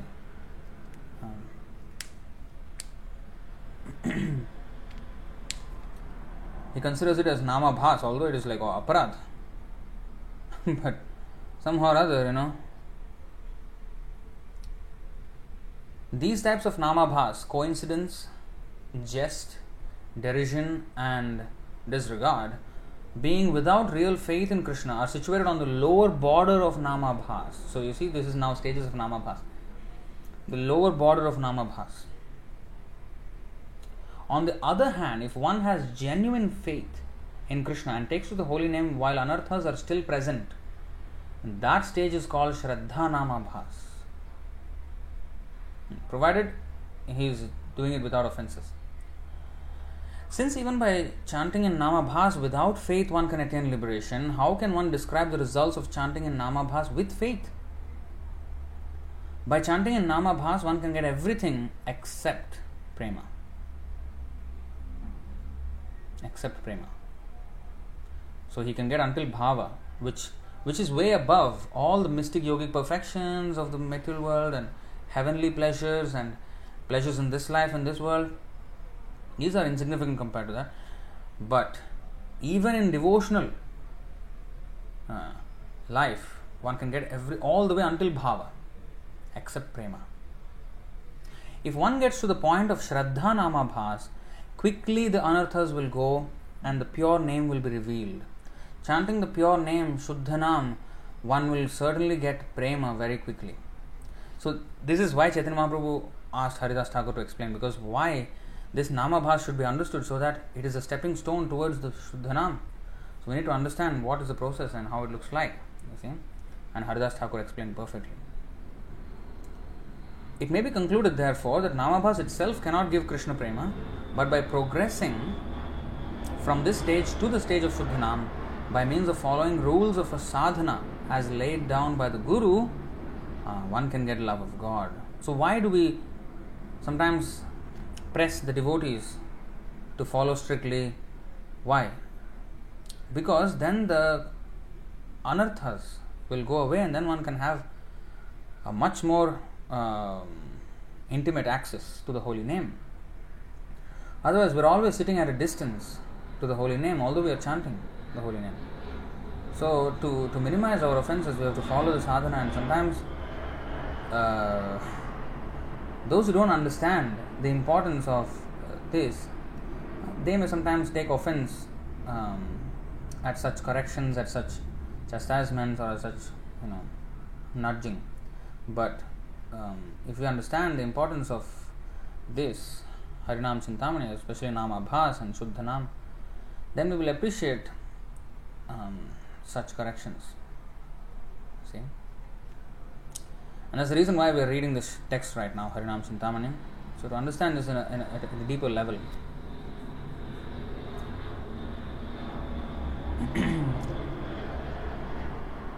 Thus, provided one does not commit Nama Aparadh, Namabhas is praiseworthy.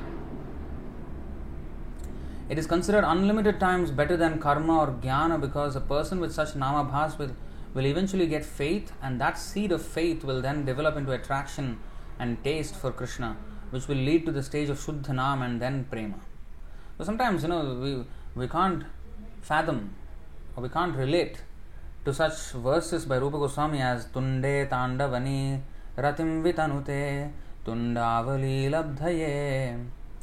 So in such verses, Rupa Goswami has said, "Oh, I want millions of tongues, I want millions of ears so that I can hear the holy name." We can't relate to such verses. Where? How come he's so enjoying and I don't have that thing? In fact, I'm waiting when my 16 rounds will be finishing. So, is it true? Just they're making it up. Sometimes we doubt the holy name, we doubt everything because of our inability to access the holy name. The problem being with us, we are adept at blaming something else or somebody else for our problems. So we blame it on the holy name, we blame it on the acharyas, oh, they are just exaggerating. So these are all subtle offenses we are committing when we see such descriptions and we say, it is said, nice poetic verse, but it has no reality. So we may not say it that way, but in our heart, we're not contemplating, why did he even say like that? Is it that great? So if it's that great, then how far I am from that stage? So am I really even chanting? Can I be even considered chanting? So we should question ourselves rather than question the holy name and question the acharyas for their descriptions and question the shastra. Question ourselves. Where am I? Why am I not feeling or seeing it the way the acharyas are seeing it? What are they seeing that I am not seeing? Where are they where I am not? So that's how we should evaluate ourselves rather than try to evaluate the acharyas and the shastra and the holy name itself. When we try to do that, then we will commit offenses. The fifth offense, to consider the glories of chanting Hare Krishna to be imagination or exaggeration. Harinam Nikalpanam. So this is an offense. So if we become humble rather than being proud that I am always right, and if I don't experience something, the other thing is wrong. So that attitude comes from a platform of pride. But if I understand that I am the problem, I have to become humble and I have to acknowledge the fact that I am a rascal.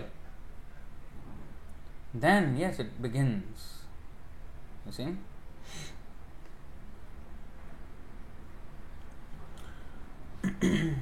So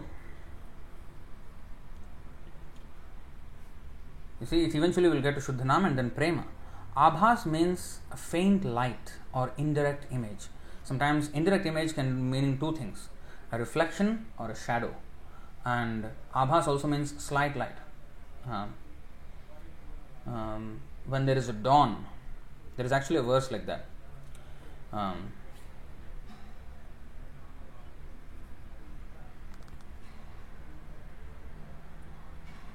Yes, Amha Samharadakhilam Sakrit. Let's take out that verse.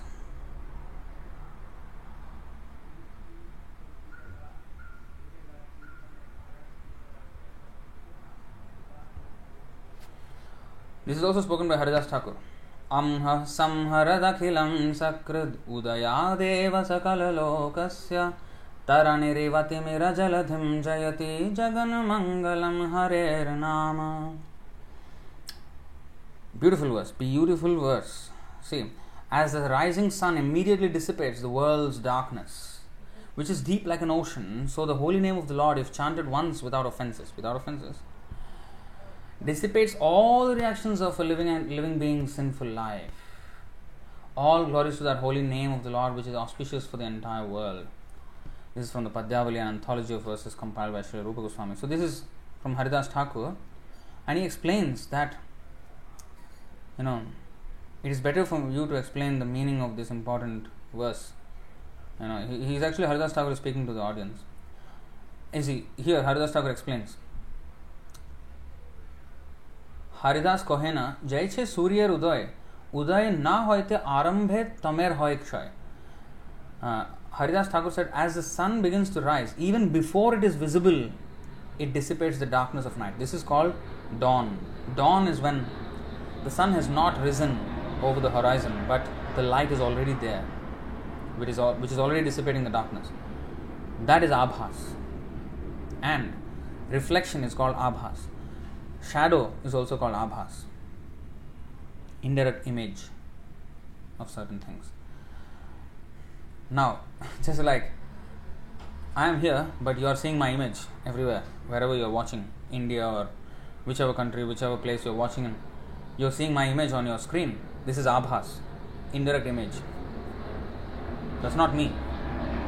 I am here sitting in this particular address in the ISKM Singapore temple, but you are seeing me within your home, within your palm of your hand or on your table or somewhere. So I am not there. It's an indirect image of me that is there. So that's an abhas.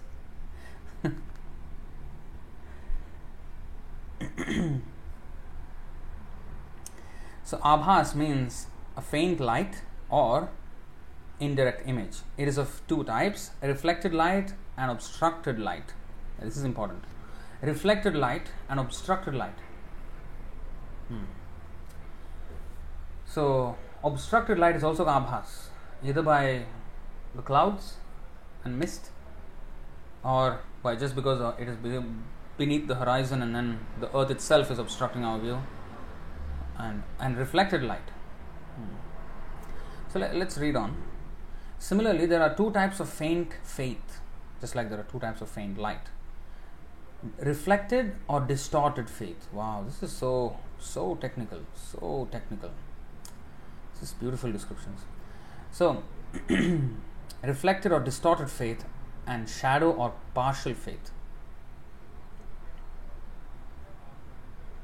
Okay, so reflected or distorted faith is one thing, and partial or shadow faith is another thing.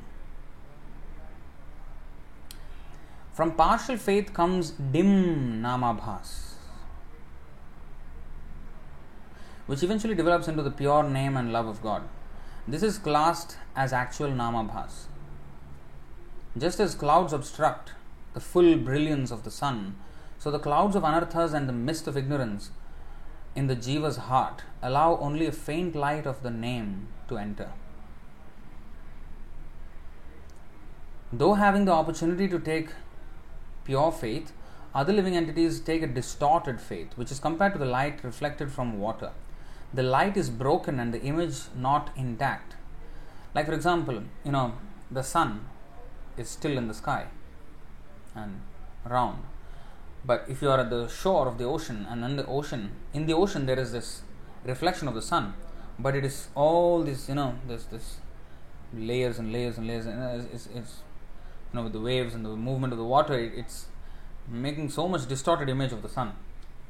And if, on another way, if there is a mirror, if the mirror is concave or convex, it's not straight plane mirror, but it's concave mirror or convex mirror, then also the image is distorted, you see. So likewise. So let's see what the distorted faith is. The light is broken and the image not intact. When people with distorted faith receive the holy name, the name that they take is also distorted. Such people are characterized by deeply rooted desire for enjoyment and liberation, to the extent that they strive day and night to fulfill their desires for enjoyment and liberation. Now, this is the danger in pursuing a materialistic way of life. Now, can I work and chant? Certainly yes. But is that a good plan for life? Probably not. Because if we are working and day and night, why are we working? I mean, are we really in need of such funds? Am I really starving, and because of that I need to work? Probably not. Sometimes. So we need to have, a very disinterested perspective towards materialistic life, and we have to just perform things as a matter of duty as long as is basically required. Other than that, we should be eager to minimize our materialistic engagements at the slightest opportunity. If we become comfortable in materialistic life, then you see, this is what is the problem. Our deeply rooted desire for enjoyment, if it does not subside, then you see, distorted faith, and it affects our whole existence. Because pritirna yavan mai vasudeve namuchyate deha yogena tavat evam manah karmavasham prayungte avidyayatmanyupadhiyamane. Beautiful verse 556 of Srimad Bhagavatam. It just shows, if we are karmatmakam, if we are completely karmatmakam yana sharira bandha, and that evam karmavasham prayungte avidyayatman upadhiyamane, we will be filled with avidya. We will not be completely filled with avidya. We are learning about devotional service, but why interruptions to that? You see, we should question. At every progressive step, we should question. We should always evaluate our, our activity and what we really want to achieve in life. If we want Krishna Prema, then we should progressively refrain from engaging too much in this material world. It is not possible overnight, I can understand. For nobody does it happen like that, but we have to put a conscious effort, not be comfortable, staying materially attached, and a little bit, like a chutney on the side, just touch a little bit, and then eat. So just touching this holy name, touching this Krishna consciousness, it's not sufficient. It's good for a start, we don't say no. That's why we always encourage people to add Krishna to your life. Add Krishna to your life. Whatever you have, garbage, never mind, you add Krishna to your life. But then as you progress, remove all the last traces of garbage in your life, and only Krishna should be in your life. Subtract everything other than Krishna. You should progress to that. Otherwise, we are being stagnant and eventually will fall down. Therefore, it is said here in this verse in the Srimad Bhagavatam, Neha yat karma dharmaya na viragaya kalpate na tirthapada sevayai jivannapi mrito hi saha. 3:23-56 Srimad Bhagavatam. Anyone whose work is not meant to elevate him to religious life, it means he is working but he is not elevating to religious life, or is not using his work to elevate to religious life, he is stagnant. And anyone whose ritualistic performances do not raise him to renunciation. One class of person is he who is working in this world and not using that work to elevate himself to religious life. How to use work to elevate into religious life? Okay, there are many ways. First, the salary that we get from such work, we can give to Krishna. 50% of it. That's the gold standard. We should try as much as possible for that, towards that. We may say, oh, practically it's not possible. It is possible if we request Krishna for the intelligence. Then he will give us the intelligence how to do it. So anyway, so 50%. So salary is one thing. And when I'm working, I will have some connections because of my work. Some people who I know can do this service for the temple, for this service to Krishna, this service to the preaching mission. I can connect those people and then engage them, bring them up. Or I may have certain influence. When I say something, it will have some effect. Like maybe some people will listen to me because of maybe my position in the workplace or my reputation in general in the society for some reason. Whatever. Yadyad acharati shreshthas tattadevetaro janah. So I should use that. So I should use my whatever is already I have and I'm stuck in it. Okay, use that to elevate to the next stage, religious life. And once one has come to religious life, he should not, again, you see, anyone whose ritualistic performances do not raise him to renunciation. So yes, okay, now I'm following religiously, but then that should lead to renunciation. If it's not happening, then I'm again stagnant at that point. I'm having this terraced, I'm not advancing straight. I'm either stagnant here or going to the next step and getting stagnant there, or a person may be even renounced, you see, and anyone situated in renunciation and that does not lead him to devotional service to the Supreme Personality of Godhead must be considered dead, although he is breathing, because he is stagnant. A dead person does not move. So a person who is not moving on to the next stage, from karma to dharma, from dharma to vairagya, from vairagya to bhakti, seva. If that is not happening progressively, then you are becoming stagnant in that place. Then spiritually we become dead. And we will lack enthusiasm, and eventually we will slide downward. Instead of climbing upward, we will slide down.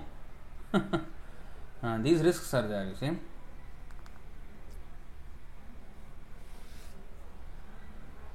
So this happens with distorted faith. So when people with distorted faith receive the holy name, the name that they take is also distorted. Such people are characterized by deeply rooted desire for enjoyment and liberation, to the extent that they strive day and night to fulfill their desires for enjoyment and liberation.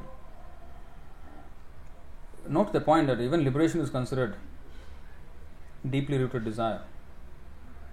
Even if one is working day and night for liberation only, even then it is only for serving Krishna favorably. That should be the only desire. So because such people may use the name, they may appear to have faith in the name, but this is not actual faith.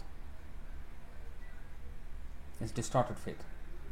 If one takes to the name with that faith, no matter how long one continues, one will not progress to purification, but will remain at the same perverted stage continually. Here is answer of why we are not progressing. Prabhu, I am chanting for so many years, Prabhu, what has happened? Definite answer here, you see. We are not having enough faith in the process, in the name. So we have a fundamental problem with our chanting, and that happens because we are not watering this bhakti with hearing, chanting, engaging in seva, and even while chanting, paying attention carefully, as much as is within our command. That much effort we have to put in paying attention to the holy name. Yes, the mind is going to slip a million times, but then every time we notice we have to come back. We should not willingly be without regard to the holy name. So we have to try our best. Then Krishna will see, okay, this person is trying. Let me give him more intelligence. So, but if we don't, then you see this is what happens. One will no matter how long one continues, Bahu janma kore jodi shravana kirtan, tabuta na paye Krishna pade prema dhan. Even for many millions of lifetimes, we cannot get. One will not progress to purification, but will remain at the same perverted stage continually. Instead, such practice usually leads to Mayavad mentality. Oh, Krishna, this is even worse. Mayavad mentality. And finally, one becomes a cheater. Such a person thinks that the holy name is simply a means to a higher end. A means to a higher end. It is the means and it is the end. The holy name is the end also. But in pure love, that is the end. In aparad and abhas, this is the means. But holy name is always the same thing.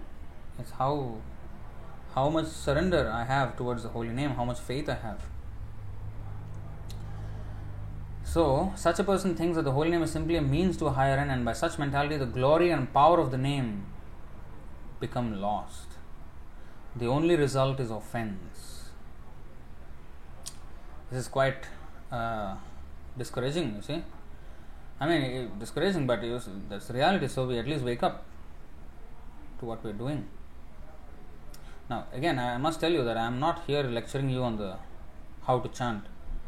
I am just reading myself along with you. So, I myself have to take these instructions to heart. So, I am not in any way trying to be holier than thou by teaching everyone how to chant or what. It's just that I myself have to reflect on all these things and correct myself. Everyone has to do it for themselves, and we are taking instruction from Srila Bhaktivinoda Thakur, Haridas Thakur, Chaitanya Mahaprabhu here. That's what we are actually doing here for our own purification. Here is the difference between the real Namabhas, where due to obstruction, the effects of the name are felt faintly, and distorted Namabhas. In real Namabhas, many anarthas may be generated out of ignorance and weakness of heart, but all these effects can be cleared by continual chanting of the name. However, in distorted Namabhas, born from cheating knowledge, offenses simply increase. Oh wow, this is even more technical, more profound. This is not called Namabhas but Nama Aparad. Wow, this is so good description. Again, let's read that, you see. Here is the difference between real Namabhas,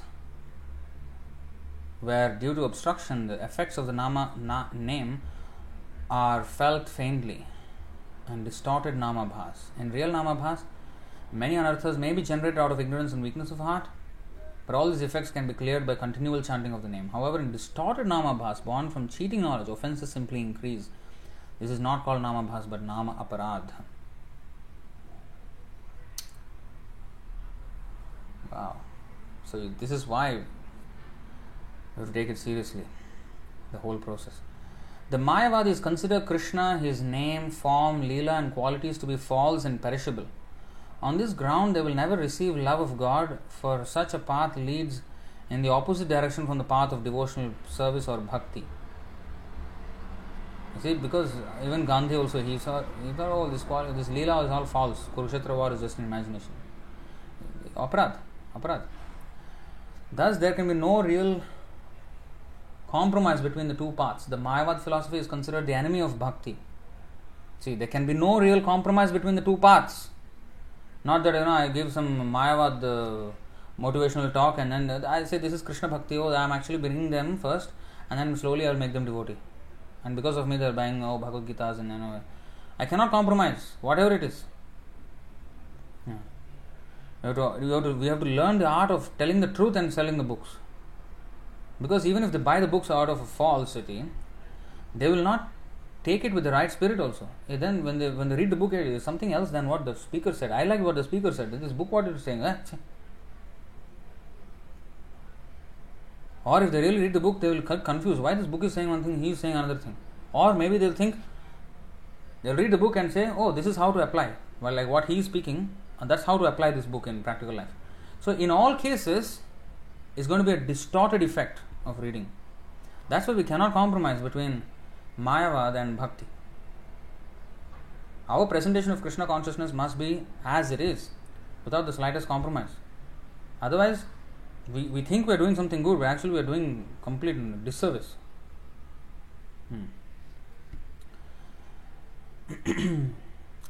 So Mayavad philosophy is considered the enemy of Bhakti, and its followers are considered the greatest offenders. Actually, the holy name never comes from the mouths of these people, for although the syllables may be heard, the holy name with all its transcendental potency does not reside there. Even more severe, the statement. They are not even chanting Hare Krishna.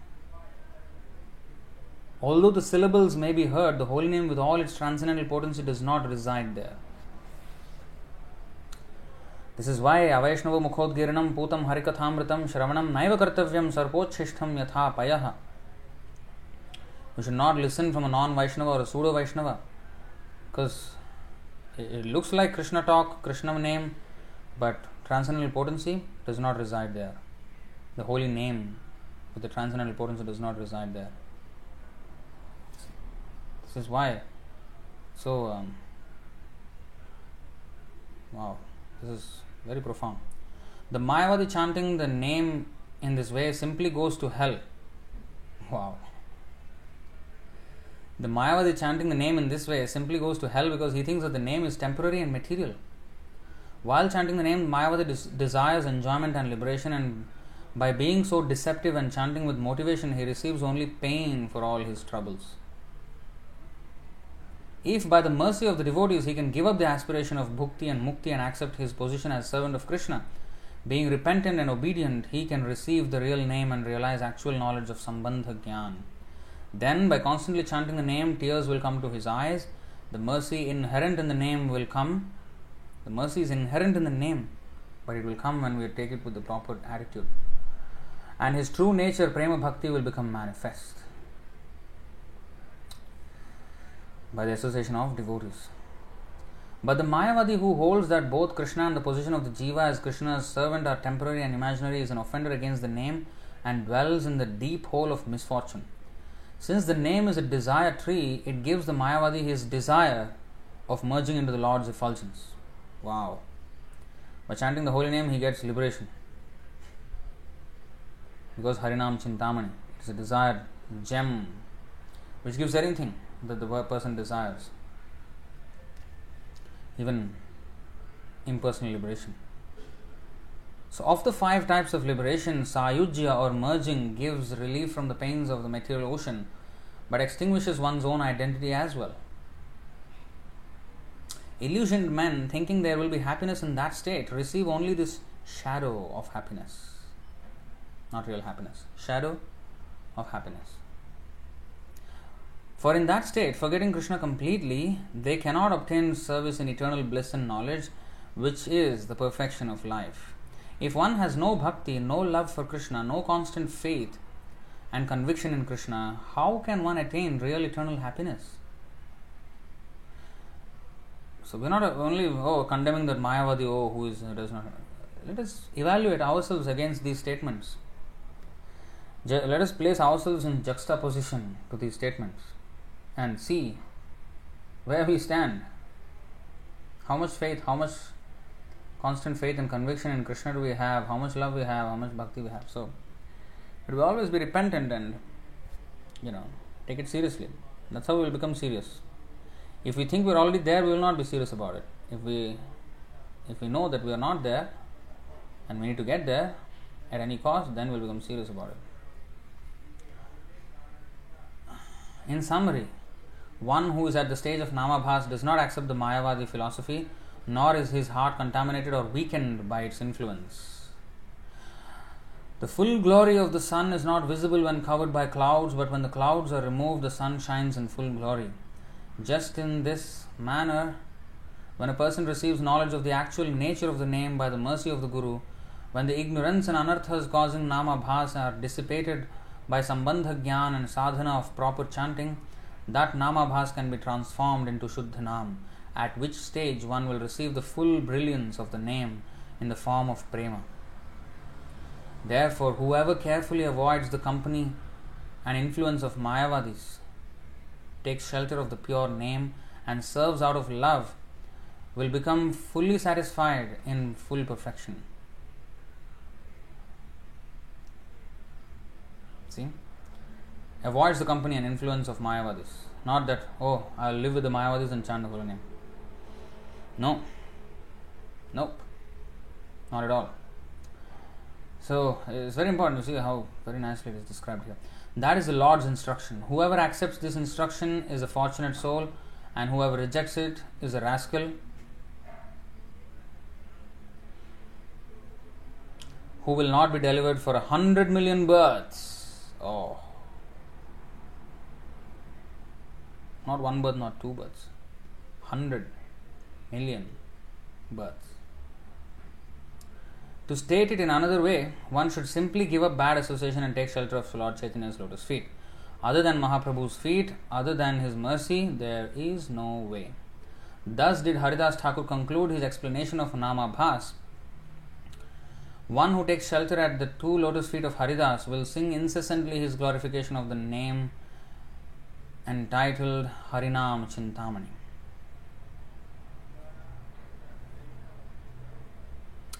And after this starts the offences, and the first offence is the blasphemy against the Vaishnavas. So this is where we'll end today's session, and I'll take any questions. But you see, even the fourth chapter is quite long.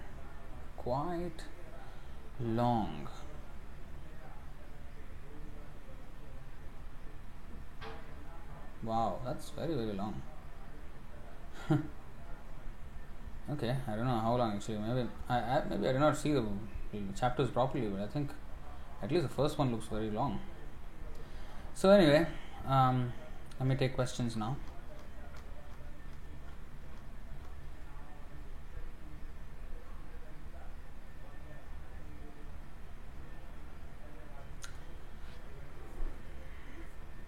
Let's take the questions. Let's see.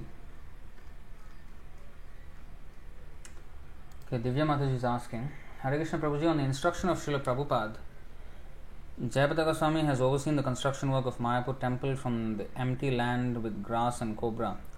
This powerfulness has also came from Krishna, but now it seems only for material opulence, less spirituality. What's the significance of this powerfulness? See, as long as we follow the order of the spiritual master, there will be result. You see? Of course, if we use it for material things, it becomes again, materialistic. But again, if we build such a nice temple, and then from such place, defective philosophy is being propagated, that is not true service to Mahaprabhu, isn't it? In Mayapur. What is the point? Like Bhaktisiddhanta Saraswati Thakur said, I would rather sell all the marble and print books and distribute. So, the point is that this temple is being built so that in the honor of Chaitanya Mahaprabhu, and honor of him means his how to honor him by fulfilling his desire that every town and village of the world will be filled with Harinam.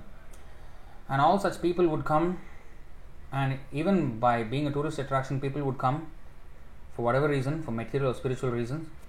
But once they come there, they should be enlightened in this Krishna consciousness by the books, by the that's why the planetary system is, Prabhupada wanted that. And we can have many other things. With today's technology, we can do many things, educational things based on the books.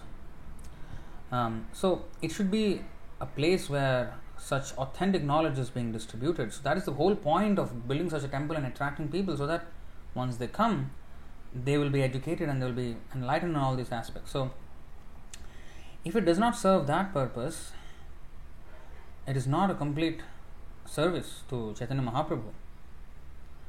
So we are hoping that in the future that same temple will be the center of authentic learning of Gaudiya Vaishnavism according to the strict instructions of Srila Prabhupada. Unlike what is happening today there. All kinds of concoctions are coming up from that place. So that is real proper service.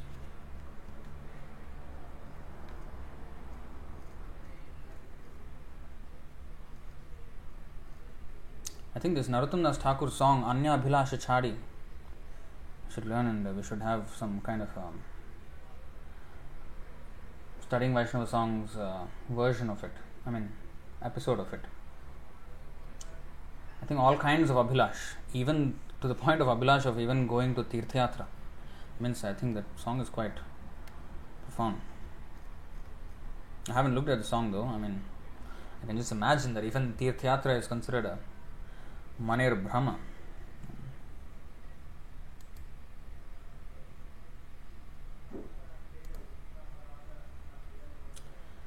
Dhiridas, can one improve in one's quality of chanting, that's the stage that he is in, just by solely increasing the quantity of chanting? Yes, but if we don't chant with quality, then we actually cannot chant in great quantity. Because when Kirtaniya Sadahari is actually qualitative chanting, and that is also quantitative chanting. If we don't chant with quality, we cannot chant in quantity. Because after some time we cannot continue such chanting. Why we are chanting only 16 rounds when the actual stipulation is 64 rounds? Because quality is less, therefore quantity is less. So quality of rounds means quantity of rounds. So by increasing quantity, of course, that is the way, but if we commit offenses, then it will only fuel the offenses again. Harinam Chintamani, this is the way Bhaktivinoda Thakur and Haridas Thakur are explained here. It will award anything, just like Krishna awards everything to the materialist. Okay, he awards the suitable body to him, suitable intelligence to him, to do stupid things in this material world. And for the intelligent person, he will give intelligent guidance to reach him. So he is guiding everyone. So just as Krishna is like the Chintamani, fulfilling everyone's desire. Eko yo bahunam vidadhati kaman. So the holy name also will fulfill everyone's desire. So we have to, if we want to chant Kirtaniya Sadahari, then we have to have the attitude of Trinadapi Sunichena, Tarorapi Saishnuna, Amanina Manadena, Kirtaniya Sadahari. So to come to that stage, we have to follow the whole process. Starts with accepting a guru and get the Sambandha Gyan thoroughly, and then engage in Abhidheya. Then yes, that service attitude and everything, then the Harinam also will increase in quantity and quality. That's why Prabhupada was once asked, how do we know we are chanting good quality rounds? And Prabhupada said, what nonsense, he was actually quite aggressive in his reply. He said, what quality are you talking about? Quality means why 16 rounds, 16,000 rounds. So quality and quantity are directly proportional. So we can of course try to chant more, but artificially it will not be possible also. That's why there is Krishnartha Akhila Cheshta. Because we are so restless, cannot chant like Haridas Thakur. Therefore there are so many services like selling books and painting for Krishna and cooking for Krishna and managing temple. So many services we have, a whole range of services to engage all our restless senses in his service. So by rendering service and fulfilling the order of the spiritual master, gradually we will become more and more settled in our, advancement, and slowly the quality will improve, and the quantity also will automatically improve. So it's mutually related, quantity and quality. Then Shreya. If someone does wrong and then does devotion, so is his wrongdoing will be forgiven? Yes, but not if he does devotional service primarily to nullify or neutralize his wrongdoing. That is namna balad yasya hi papa buddhi natasya yamair hi shuddhi. He will not get purified like that if he does it solely for that purpose. But unintentional sins and something for which he really repents, yes, he will be forgiven. But the only atonement should be the holy name again, and one should not take to any other process than devotional service for such atonement. And there is a verse like that in the 11th canto of Srimad Bhagavatam. I don't know if I can remember it correctly.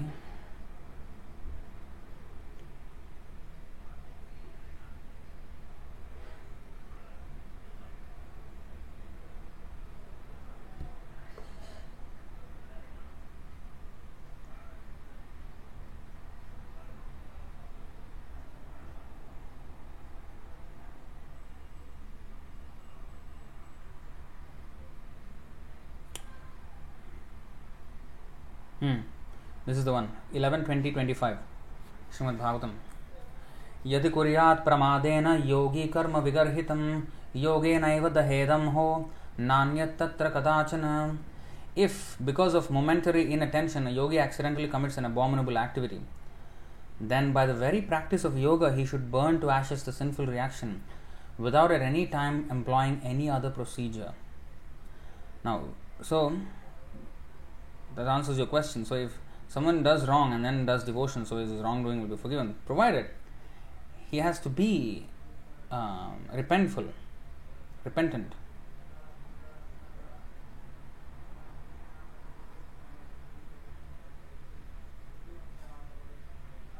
You see, if you're not repentant, I mean, if you think it is okay, I'll chant and I will just nullify, and tomorrow again I will commit and again I will nullify. This is nonsense. So holy name Krishna is not a fool. We won't be able to take advantage of him like that.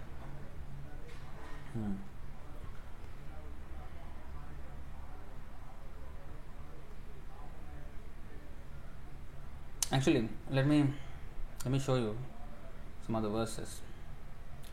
Of course, actually, right. The two verses here, 11:20-27. Jata shraddho mat kathasu nirvinnah sarvakarmasu veda dukkhatmakan kaman parityage pyanishvarah tato bhajeta mam pritah shraddhalur dridha nischayah jushamanascha tan kaman dukkho darkamscha garhayan. See, repenting, garhayan. This is important. Having awakened faith in the narrations of my glories, being disgusted with all material activities, knowing that all sense gratification leads to misery, but still being unable to renounce all sense enjoyment, my devotee should remain happy and worship me with great faith and conviction. Even though he is sometimes engaged in sense enjoyment, my devotee knows that all such sense gratification leads to a miserable result, and he sincerely repents such activities. So this is what will actually purify, that repentant heart. Atapyamana hridaye vashitam namami. So it is stated in 3:31-13 of Srimad Bhagavatam. In the repentant heart, the Lord is perceived. So, the Lord is very merciful. He will certainly excuse our offenses, provided we are sincere. Again, we cannot have the deceitful mentality of making use of the Lord and engaging in continual sinful activity. Krishna is not a fool. The holy name is not a fool. Svapadamulam bhajatah priyasya tyaktanya bhavasya harih pareshah vikarmayachotpatitam kathanchid dhunoti sarvam hridi sannivishtaha. One who has thus given up all other engagements and has taken full shelter at the lotus feet of Hari, the Supreme Personality of Godhead, is very dear to the Lord. Indeed, if such a surrendered soul accidentally commits some sinful activity, the Supreme Personality of Godhead, who is seated within everyone's heart, immediately takes away the reaction to such sin.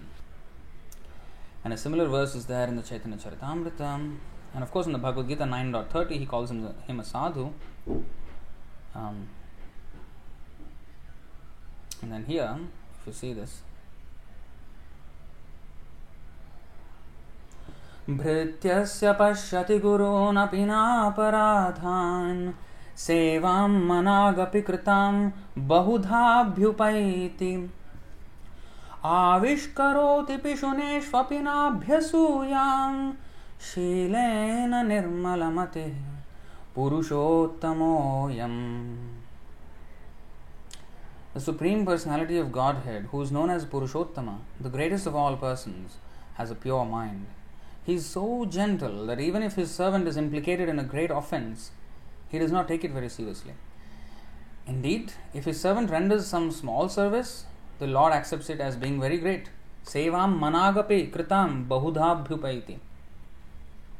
Managapi means very little also, even if you perform.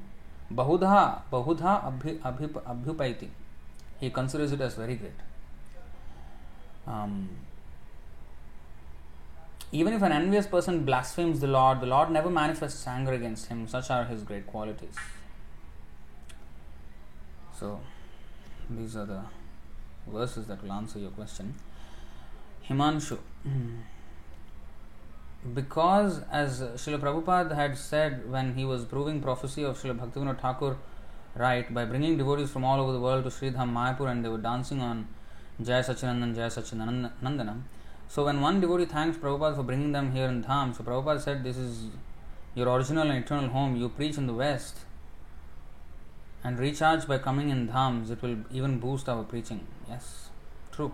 When we go back and remind ourselves of all these places of pastimes, and it will surcharge us. Oh, there's such glory in this place.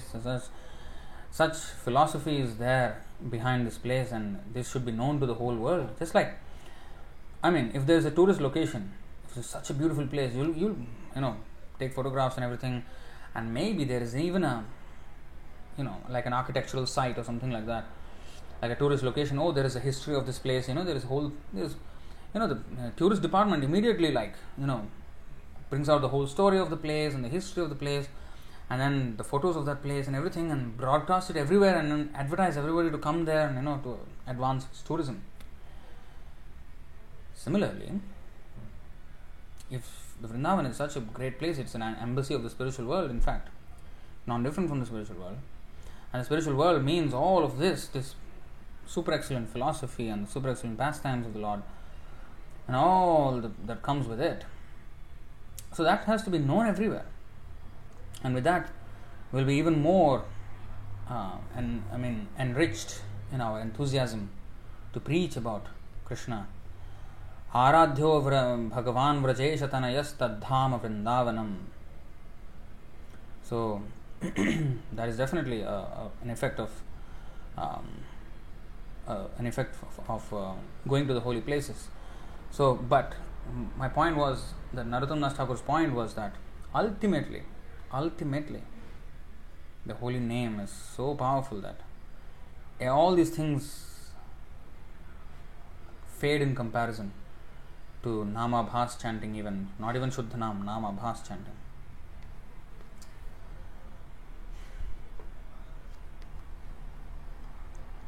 But definitely what you said is right. That's what it usually drives me. When I go to the holy places, I like it all, but then it just gives me more fire to go back and preach, and I feel something lack that I'm not preaching. I'm just seeing all these holy places. Sundar Prabhu also experienced this. He related his experience also when he was much younger in 1982, when he was only like 20 something years old. So he went to Badrinath at the time, and he was there sitting in the holy place, and after a few minutes he felt like, what am I doing here? No seva, nothing. He was just sitting like Brahman, just sitting and doing nothing. So I might as well go to like Prahlad Maharaj said, I don't want to go and sit in the Himalayas and then enjoy that peacefulness of the dham, or or perform rigorous penances for my own purification, but let me go to that city and preach. So that the mood of preaching is greater than being satisfied in a holy place. Take all the trouble, and to find bliss in such an activity, that is much higher than being satisfied in a holy. It's not the one is not satisfied in a holy place, but it's just a devotee will want to do service ultimately, because even Brahman, Impersonal Brahman is the personal effulgence of the Lord. I mean, it's a personal light coming from the Lord. But no service, so devotees are the least interested in that. So, in that mood, we're not against the holy places, of course not. Priyanka Sharma, what is this? Prabhu, where was Srimad Bhagavatam spoken? Naimisharanya, Suta Goswami to the sages at Naimisharanya. But Sukadeva Goswami to Parikshit, I don't know if it happened in exactly the same place. I'm not sure. But it was on the bank of the Ganga. But Naimisharanya, Suta Goswami to the sages at Naimisharanya, headed by Shaunaka Rishi. But Parikshit and Sukadeva Goswami, I need to, probably somebody knows here, but I'm not 100% sure. But it's on the bank of Ganga, that we know.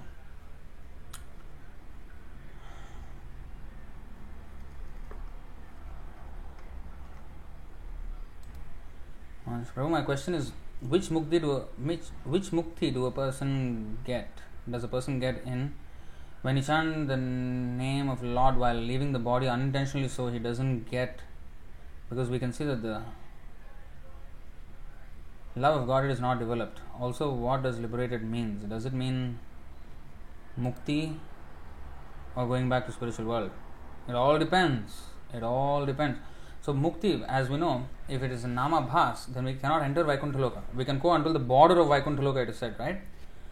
So whoever is dreaming that, I will chant 16 rounds and I am going back to Vaikuntha, bye bye material world, bye bye you rascals all in the material world, I am going back to Vaikuntha, I am not going anywhere, I am going to come back here again and be with the rascals and be a rascal myself. So we have to come out to not only to nama bhas but Shuddhanam stage only, and then only we will be going into Vaikuntha planets. Otherwise, until the border, no entry, get lost, immigration rejected, entry rejected. So Vaikuntha has also very strict immigration policies. Unless zero trace of material desire, nope, not admitted, not qualified, visa documentation incomplete, admission rejected, get back to the material world. So mukti means border of Vaikuntha is still considered mukti because it's the Brahma Jyoti.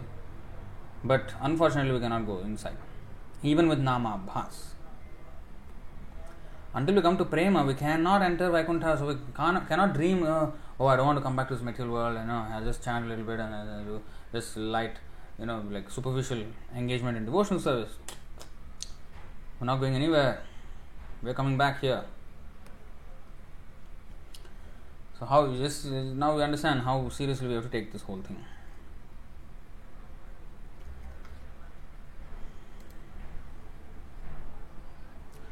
Hare Krishna Prabhu, ISKCON Bangalore set up a grand temple complex in Vrindavan Dham. That is Dham Aparad or Holy Dham Offense. Is that we will cover in the Harinam Chintamani later, Prabhu? Well, I don't want to comment on this. A temple in the holy place is, of course, there is some things that not skyscraper and Vrindavan. Some quotes they will bring them from Prabhupada. But, a temple in Vrindavan is always, a great project. Mayapur, well, did it? Can we have a high skyscraper building there? No, ultimately this is all, but there's a big building now there. So I wouldn't say it is Dham Aparad, no, not at all. It's to glorify the Lord they're doing that. But what we have concerns with is the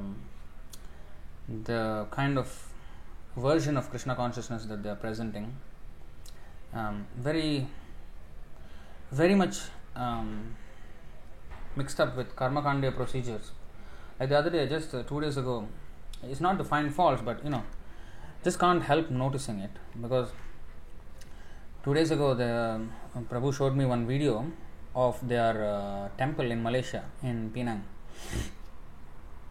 and it's a very grand structure. It looks beautiful and all, but it resembles the South Indian structure, which is not our Gaudiya Vaishnava structure.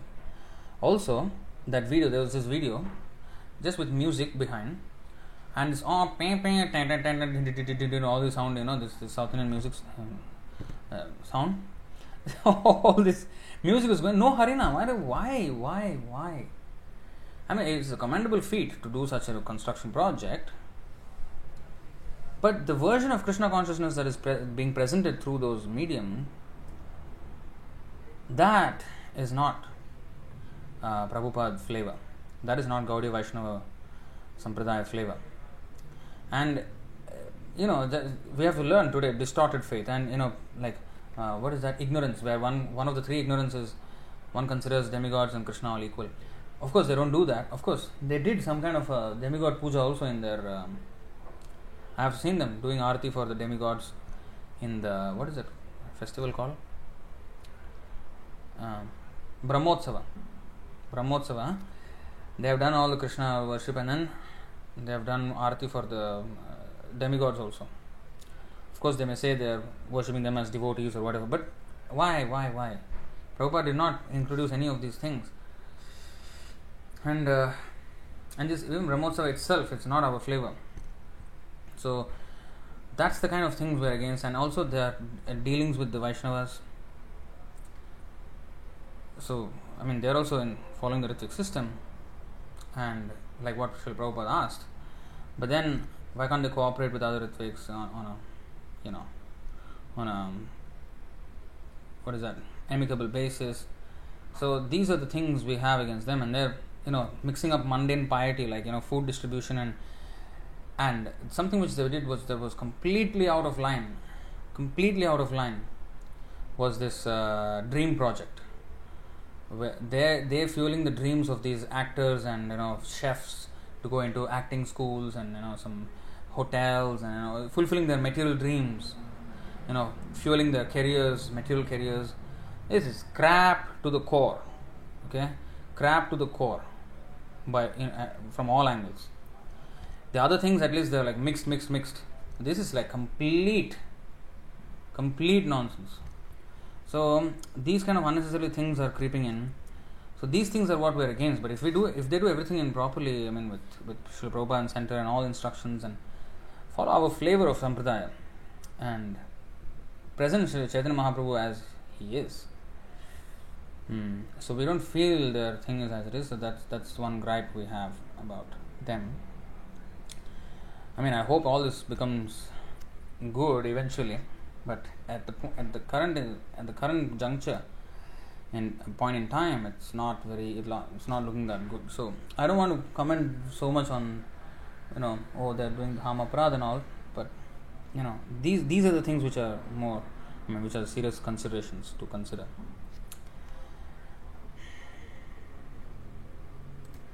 Priyanka Sharma Mati says, whatever acharyas say should be taken literally, but not as exaggeration, right, Prabhu?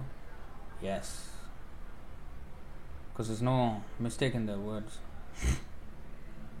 But sometimes, right, there is nuance to this as well. Sometimes, like these ISKCON, in ISKCON, they come up with this idea that, Prabhupada said, I want all of you to become the next in the parampara, 11th branch from Chaitanya Mahaprabhu, whatever. You see, Prabhupada said he wanted us to become gurus. They quote some letter to Tushta Krishna Swami in 1975. Disciplic succession, law of disciplic succession means, after the guru passes away, then you can accept disciples. That is a law of disciplic succession. Of course, that is not the underlying principle of disciplic succession, that a person passes away, immediately whatever the state the disciple is in, whether he is a rascal number one, third class devotee who is fighting with everybody, he can immediately becomes qualified to become guru. No, of course not. The passing away of the spiritual master is not the qualification for the disciple to become guru. No. But they take it literally like that. And in another word, in the fourth canto, Dhruv Maharaj said, Prabhupada said, Dhruv Maharaj liberated his mother. She is a Vartma Pradarshaka Guru. She showed him the path to Vishnu in the beginning. So therefore she is like his guru. But he delivered her. So then he said, I am depending on one of my qualified disciples to take me back home, back to Godhead. Then one of the Guruvadis, ISKCON devotee, he actually quoted this verse to me and said, you see, you are saying that Guru cannot fall down. You see here, Guru fall down, the disciple can liberate the Guru. What are you talking about? Arey? He was arguing with me like this. So you got any brain or not, you know? You can't take literally, like Gaur Kishore Das Babaji said, when I die, drag my body in the streets of Navadvip, so that the dust of Navadvip can bathe my body and I can get some punya at least. So some of them, after he passed away, they were actually going to do that. So should we take him literally? No. When a pure devotee says, I am the most fallen, should we take it literally? He is the most fallen person. Let's be compassionate upon him. Let's give him some prasadam. Take some prasadam, go. Is that how we treat a pure devotee? So literally means, again, don't misquote me and said, he said, this Tattva said, we can take literally. So we will take everything literally. We should understand the mood, the bhav of the Guru. I've told this example, this story a few times. This Guru, Paramananda. In Telugu we call it Paramananda Shishulu. There is this stories of Paramananda Shishulu. That means the stories or tales of this disciple of a Guru called Paramananda. The Guru's name was Paramananda and his disciples were utter fools. They literally followed their Guru. So, whatever the Guru said, exactly to the letter they followed. So once they were following and they were going in this party. I think I've narrated the story before. Now again, I may sometimes make some mistakes in the narration, so please excuse me for that. But the story goes like this, something like this. So they are going on this bullock cart, because those days bullock cart, and few bullock carts. They were having all the supplies of food and utensils and everything, because they were going on village to village preaching like that. And something falls out of the cart, because it's a little bumpy road and something falls out. One pot falls off the cart and nobody gets down. And the Guru says, what are you doing? Why are you not getting the pot? Guru Maharaj, you did not instruct us. Oh, okay. Bring that pot now. They brought the pot. Then he made a list. Okay. I'm giving you a list. And he said, because he was feeling, a little bit sleepy. So, okay, if I am sleeping and then, something falls off and then you don't pick up, let me list down every single item. Anything falls down, you pick up. Okay? This is my order. Then he went to sleep. Then the road became a little more bumpy. There was a bridge. And then it became bumpy, and then the spiritual master himself fell out of the cart, and then he fell out into the water. And the disciples were like looking at the list. Oh, our spiritual master name is not there. Okay, he did not instruct us to lift him up when he falls down. Let's go. Hey, this Guru was like, hey, pick me up, what are you doing? What nonsense disciples you are. So, literally following means we can come to this extreme, We have some extreme cases here in this. ISKCON and Ritvik, both sides. Because Prabhupada said one comma also you should not add. Yes, that is a principle. You should not edit, a pure devotee's work. But to consider something edited as completely poison now. There is one comma extra here. This is poison. This book must be burnt. Arey, what is wrong with you? Stupid. That does not. So, to understand the Guru, you need some mercy. Basically, let me put it this way. If you have the Guru's mercy, you will understand what he is meaning. How will you have Guru's mercy? Follow him, be sincere. If you are sincere, then you will get the right understanding of what Srila Prabhupada means and how he handled. Like, for example, Easy Journey to Other Planets was a book. Is a book that we all know. Now, Hayagriva Prabhu, who was editing Prabhupada's books, and a lot of editing was done actually. Prabhupada, when he speaks on the dictaphone, he speaks like speaking, but when sometimes writing should be a little bit different, right? So it is all this editing is done, and Prabhupada approved of all such things. It's not that he's editing my words and I cannot.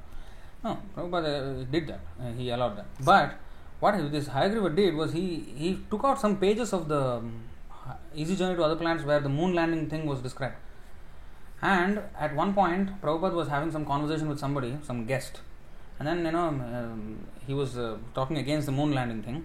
And then he asked the devotee to bring out the book and read from that. And then he was searching and the thing is not there. Where is this? No, this was taken out. And Prabhupada was very angry. How can he take out these pages on the book? Next edition, please bring it back. Now, he did not say, oh, he took out my pages. Throw this book, this is rubbish now, this is, fully poison, burn it. He did not say this. Yes, there is offense committed, but the result, it is not like it is important now. Prabhupada did not become important by their offense. Prabhupada can still preach, despite all the so-called changes they have done. They cannot change the philosophy. So, on the disciples' part, it is bad to edit and say something else from what the Guru has said. But that does not minimize the message of the Guru, unless it is like totally changed. It's like completely different meaning, different interpretations. Then yes, that is big offense. That is poison. So there's nuance to this, okay?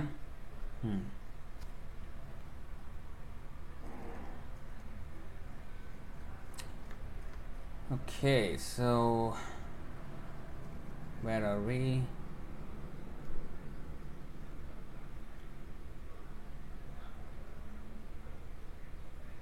Also, what if death is next? What is the use of all this work? Yeah. So if we are engaged in karma and death is coming, so what is the use? So it should develop into dharma. Dharmo vittam nirnam pretya. The dharma, whatever religious thing we have done, that will be our asset in our next life. But if we don't do dharma, then the karma will be our debt that we will carry into our next life. Dharmo vittam nirnam pretya. But otherwise, karma. It's not vittam, it's a rini. It's a debt we have to pay. And we have to pay very dearly. So all this risk is there. So we have to elevate ourselves. So, Divya. But Gandhi at the end of his death, he remembered Ram. Does this mean he will go to Vaikuntha as he executed Ante Narayana Smaran? We have already covered this. Prabhupada said he did not go because he was chanting with offense. Rajeshwari Mataji. Prabhuji, can a Vaishnava aspire for liberation? As he, even after attaining Vaikuntha, he continues his service to Krishna, he never forgets his Swarup. No, Swarup, it is not dependent on liberation or not also. Even in material world, one can be engaged in Krishna's service. So if he is aspiring for liberation, it's not pure devotional service. It's covered with this desire for liberation or material enjoyment. So, real devotee, of course, Prabhupada said many times we have to, liberation and back to Godhead. And back to Godhead means back to His service. If you are in His service, then we are always in the kingdom of God, even when we are in this material world. So we will always be back to Godhead. In fact, there was one devotee who asked this question. Prabhupada, in the Sikshashtaka, 4th verse says, Mama Janmani Janmani Ishvare. Let me take birth again and again here. And then next verse says, Ainanda Tanuja Kinkaram, and then Pada Dhuli Sadrasham Vichintaya. Ainanda Tanuja Kinkaram. What is that? Ainanda Tanuja Kinkaram. How did I forget? These kind of things happen, you see. Matta Smriti Jnanam Apohanam. Paditam Mam Vishame Bhavam Budho. Kripaya Tava Pada Pankaja Sthita Dhuli Padrasham Vichintaya. So, let me be a particle of dust at your lotus feet in the spiritual world. I have somehow or other fallen to this material world. Please put me as a corner of dust and a corner of your lotus feet. Two opposing requests. One, he says, never mind you, birth after birth, you keep me here. Or next one is saying, oh, take me and put me at dust at your feet. Prabhupada says, yeah, what is the difference? No, but this is contradictory. No, there is no contradiction. Because even in this material world, if he is serving Krishna, he is with Krishna. He is actually at the lotus feet of Krishna. He does not feel any separation. That's why when we don't understand this transcendental science, that in the transcendental relationship, separation is even more ecstatic than meeting. If we don't understand this, then we misunderstand the whole concept, whole philosophy and the whole. So we find it contradictory. They are not contradictory. Okay, Vrinda Gupta Mataji. Hare Krishna Prabhuji. Some humble obeisance, all glories to Prabhupada. Prabhuji, if I, while chanting, mind is sometimes thinking of some other seva, will it be considered an offense? No. But as I said, I think I have answered this question before. It is not an offense, but eventually the mind may go elsewhere also. From seva, it will go from something. I've answered this before, I think in one of your AMM questions or something like that. I think you only asked this question at the time. So, we have to focus on the chanting of the holy name itself as much as possible. So, of course, mind can also go to the pastimes and the form and the seva and everything, but to remain in that, it is hard, because we will fluctuate from there also and go somewhere else after that, from one to another, unrecognizable. We are thinking of something totally different in the end. Oh wow, I did not know that. Today is the appearance day of Narottam Das Thakur. Jai Narottam Das Thakur ki jai. Nice that we discussed the song. Yeah, we should discuss that song in a Studying Vaishnava Songs episode.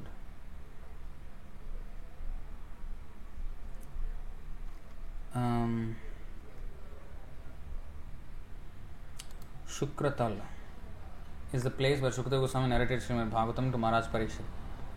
It's in western UP. Now, you know what's the name of... Oh, Shukratal. Tal. Okay. Shukratal. Oh, that's interesting. Western UP, Uttar Pradesh.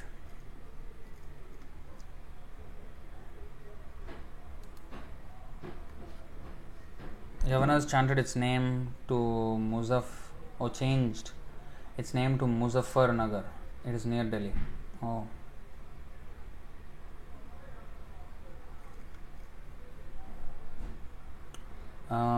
Priyanka Sharma Mataji. Prabhu, I mean when Acharyas say about beauty of Krishna because they had seen Krishna, and also what they say about the holy name. That is, yes. That is, has to be taken literally.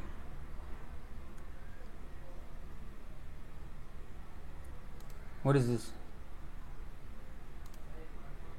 What is this? I don't know what link is this. Patitam Mam. What is that? I don't know. Rajeshwari Mataji. But when we are in this material world, Janma Mrityu Jara Vyadhi Dukkha Doshana Darshanam, but not in the spiritual world. Yeah, but the devotee doesn't feel, na? For him, Jivova Marova. Doesn't matter whether he lives or dies, because his service is not interrupted by death also. So he is not really concerned. So it doesn't really matter for him. He is always seeing the Vishwam Purna Sukhayate Vidhimade Mahendratischa Kitayate Yat Karunya Kataksha Vaibhava Vatam Tam Gaurameva Stumaha. Who has the mercy of Chaitanya Mahaprabhu, such a devotee is Vishwam Purna Sukhayate, fully happy even in this world. Krishna.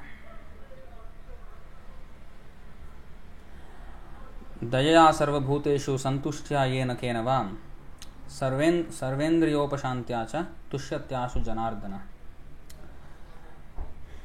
Santushtya yena kenavam. Wherever he is happy. Heaven or hell or spiritual world. Did Haridas Thakur's family support him? I forgot about the. It seems he was raised in a Hindu family, like that. That was one explanation. One of them, he was an orphan or something. I have to again look back at the life of Haridas Thakur. I read the other day, somebody asked me, I think Rajeshwari Mataji asked me, or was it Parshuram Prabhu? So somebody asked me and then I went through it and I forgot again the description. So he was not staying with his family. He was like completely raised up in another family and something like that. So that kind of background he had. The Foolish Disciples, drama by S.K.M. Singapore. Oh, we did a drama on this. That's interesting. I do not even remember that. Alright, so I think we will stop it there. Thank you for all your participation and questions. Very good questions. And we will continue this study of Harinam Chintamani tomorrow, Thursday.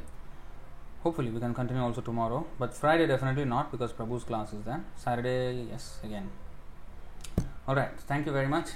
Haridas Thakur ki jai, Chaitanya Mahaprabhu ki jai, Harinam ki jai, Harinam Sankirtan ki jai, Sankirtan Mahayagnya ki jai, Hare Krishna Mahamantra ki jai, Ananta Koti Vaishnava Vrind ki jai, Srila Prabhupada ki jai, Nitai Narottam Das Thakur ki jai, Nitai Gaur Premanande. Hari Hari Bol. Hare Krishna. Oh, there is something else? Last minute questions. But when we are suffering from the body pain, we usually forget that we are above the three modes.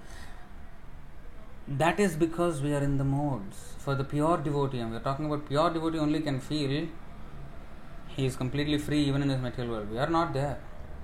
So, if we rise up to that platform of Shuddhanam, then it doesn't matter where we are. So, basically, it's not about being liberated or what. We should just come to the point of Shuddhanam. At least Namabhas can be done with our endeavor, but Shuddhanam, Krishna's mercy should be there, Prabhupada's mercy should be there, and but Namabhas, that much effort we have to put. Of course, it is not going to happen overnight, but we have to be conscious and meditate on these instructions every now and then, and always, in fact, regularly, and conduct ourselves. Right? So, thank you very much. Hare Krishna.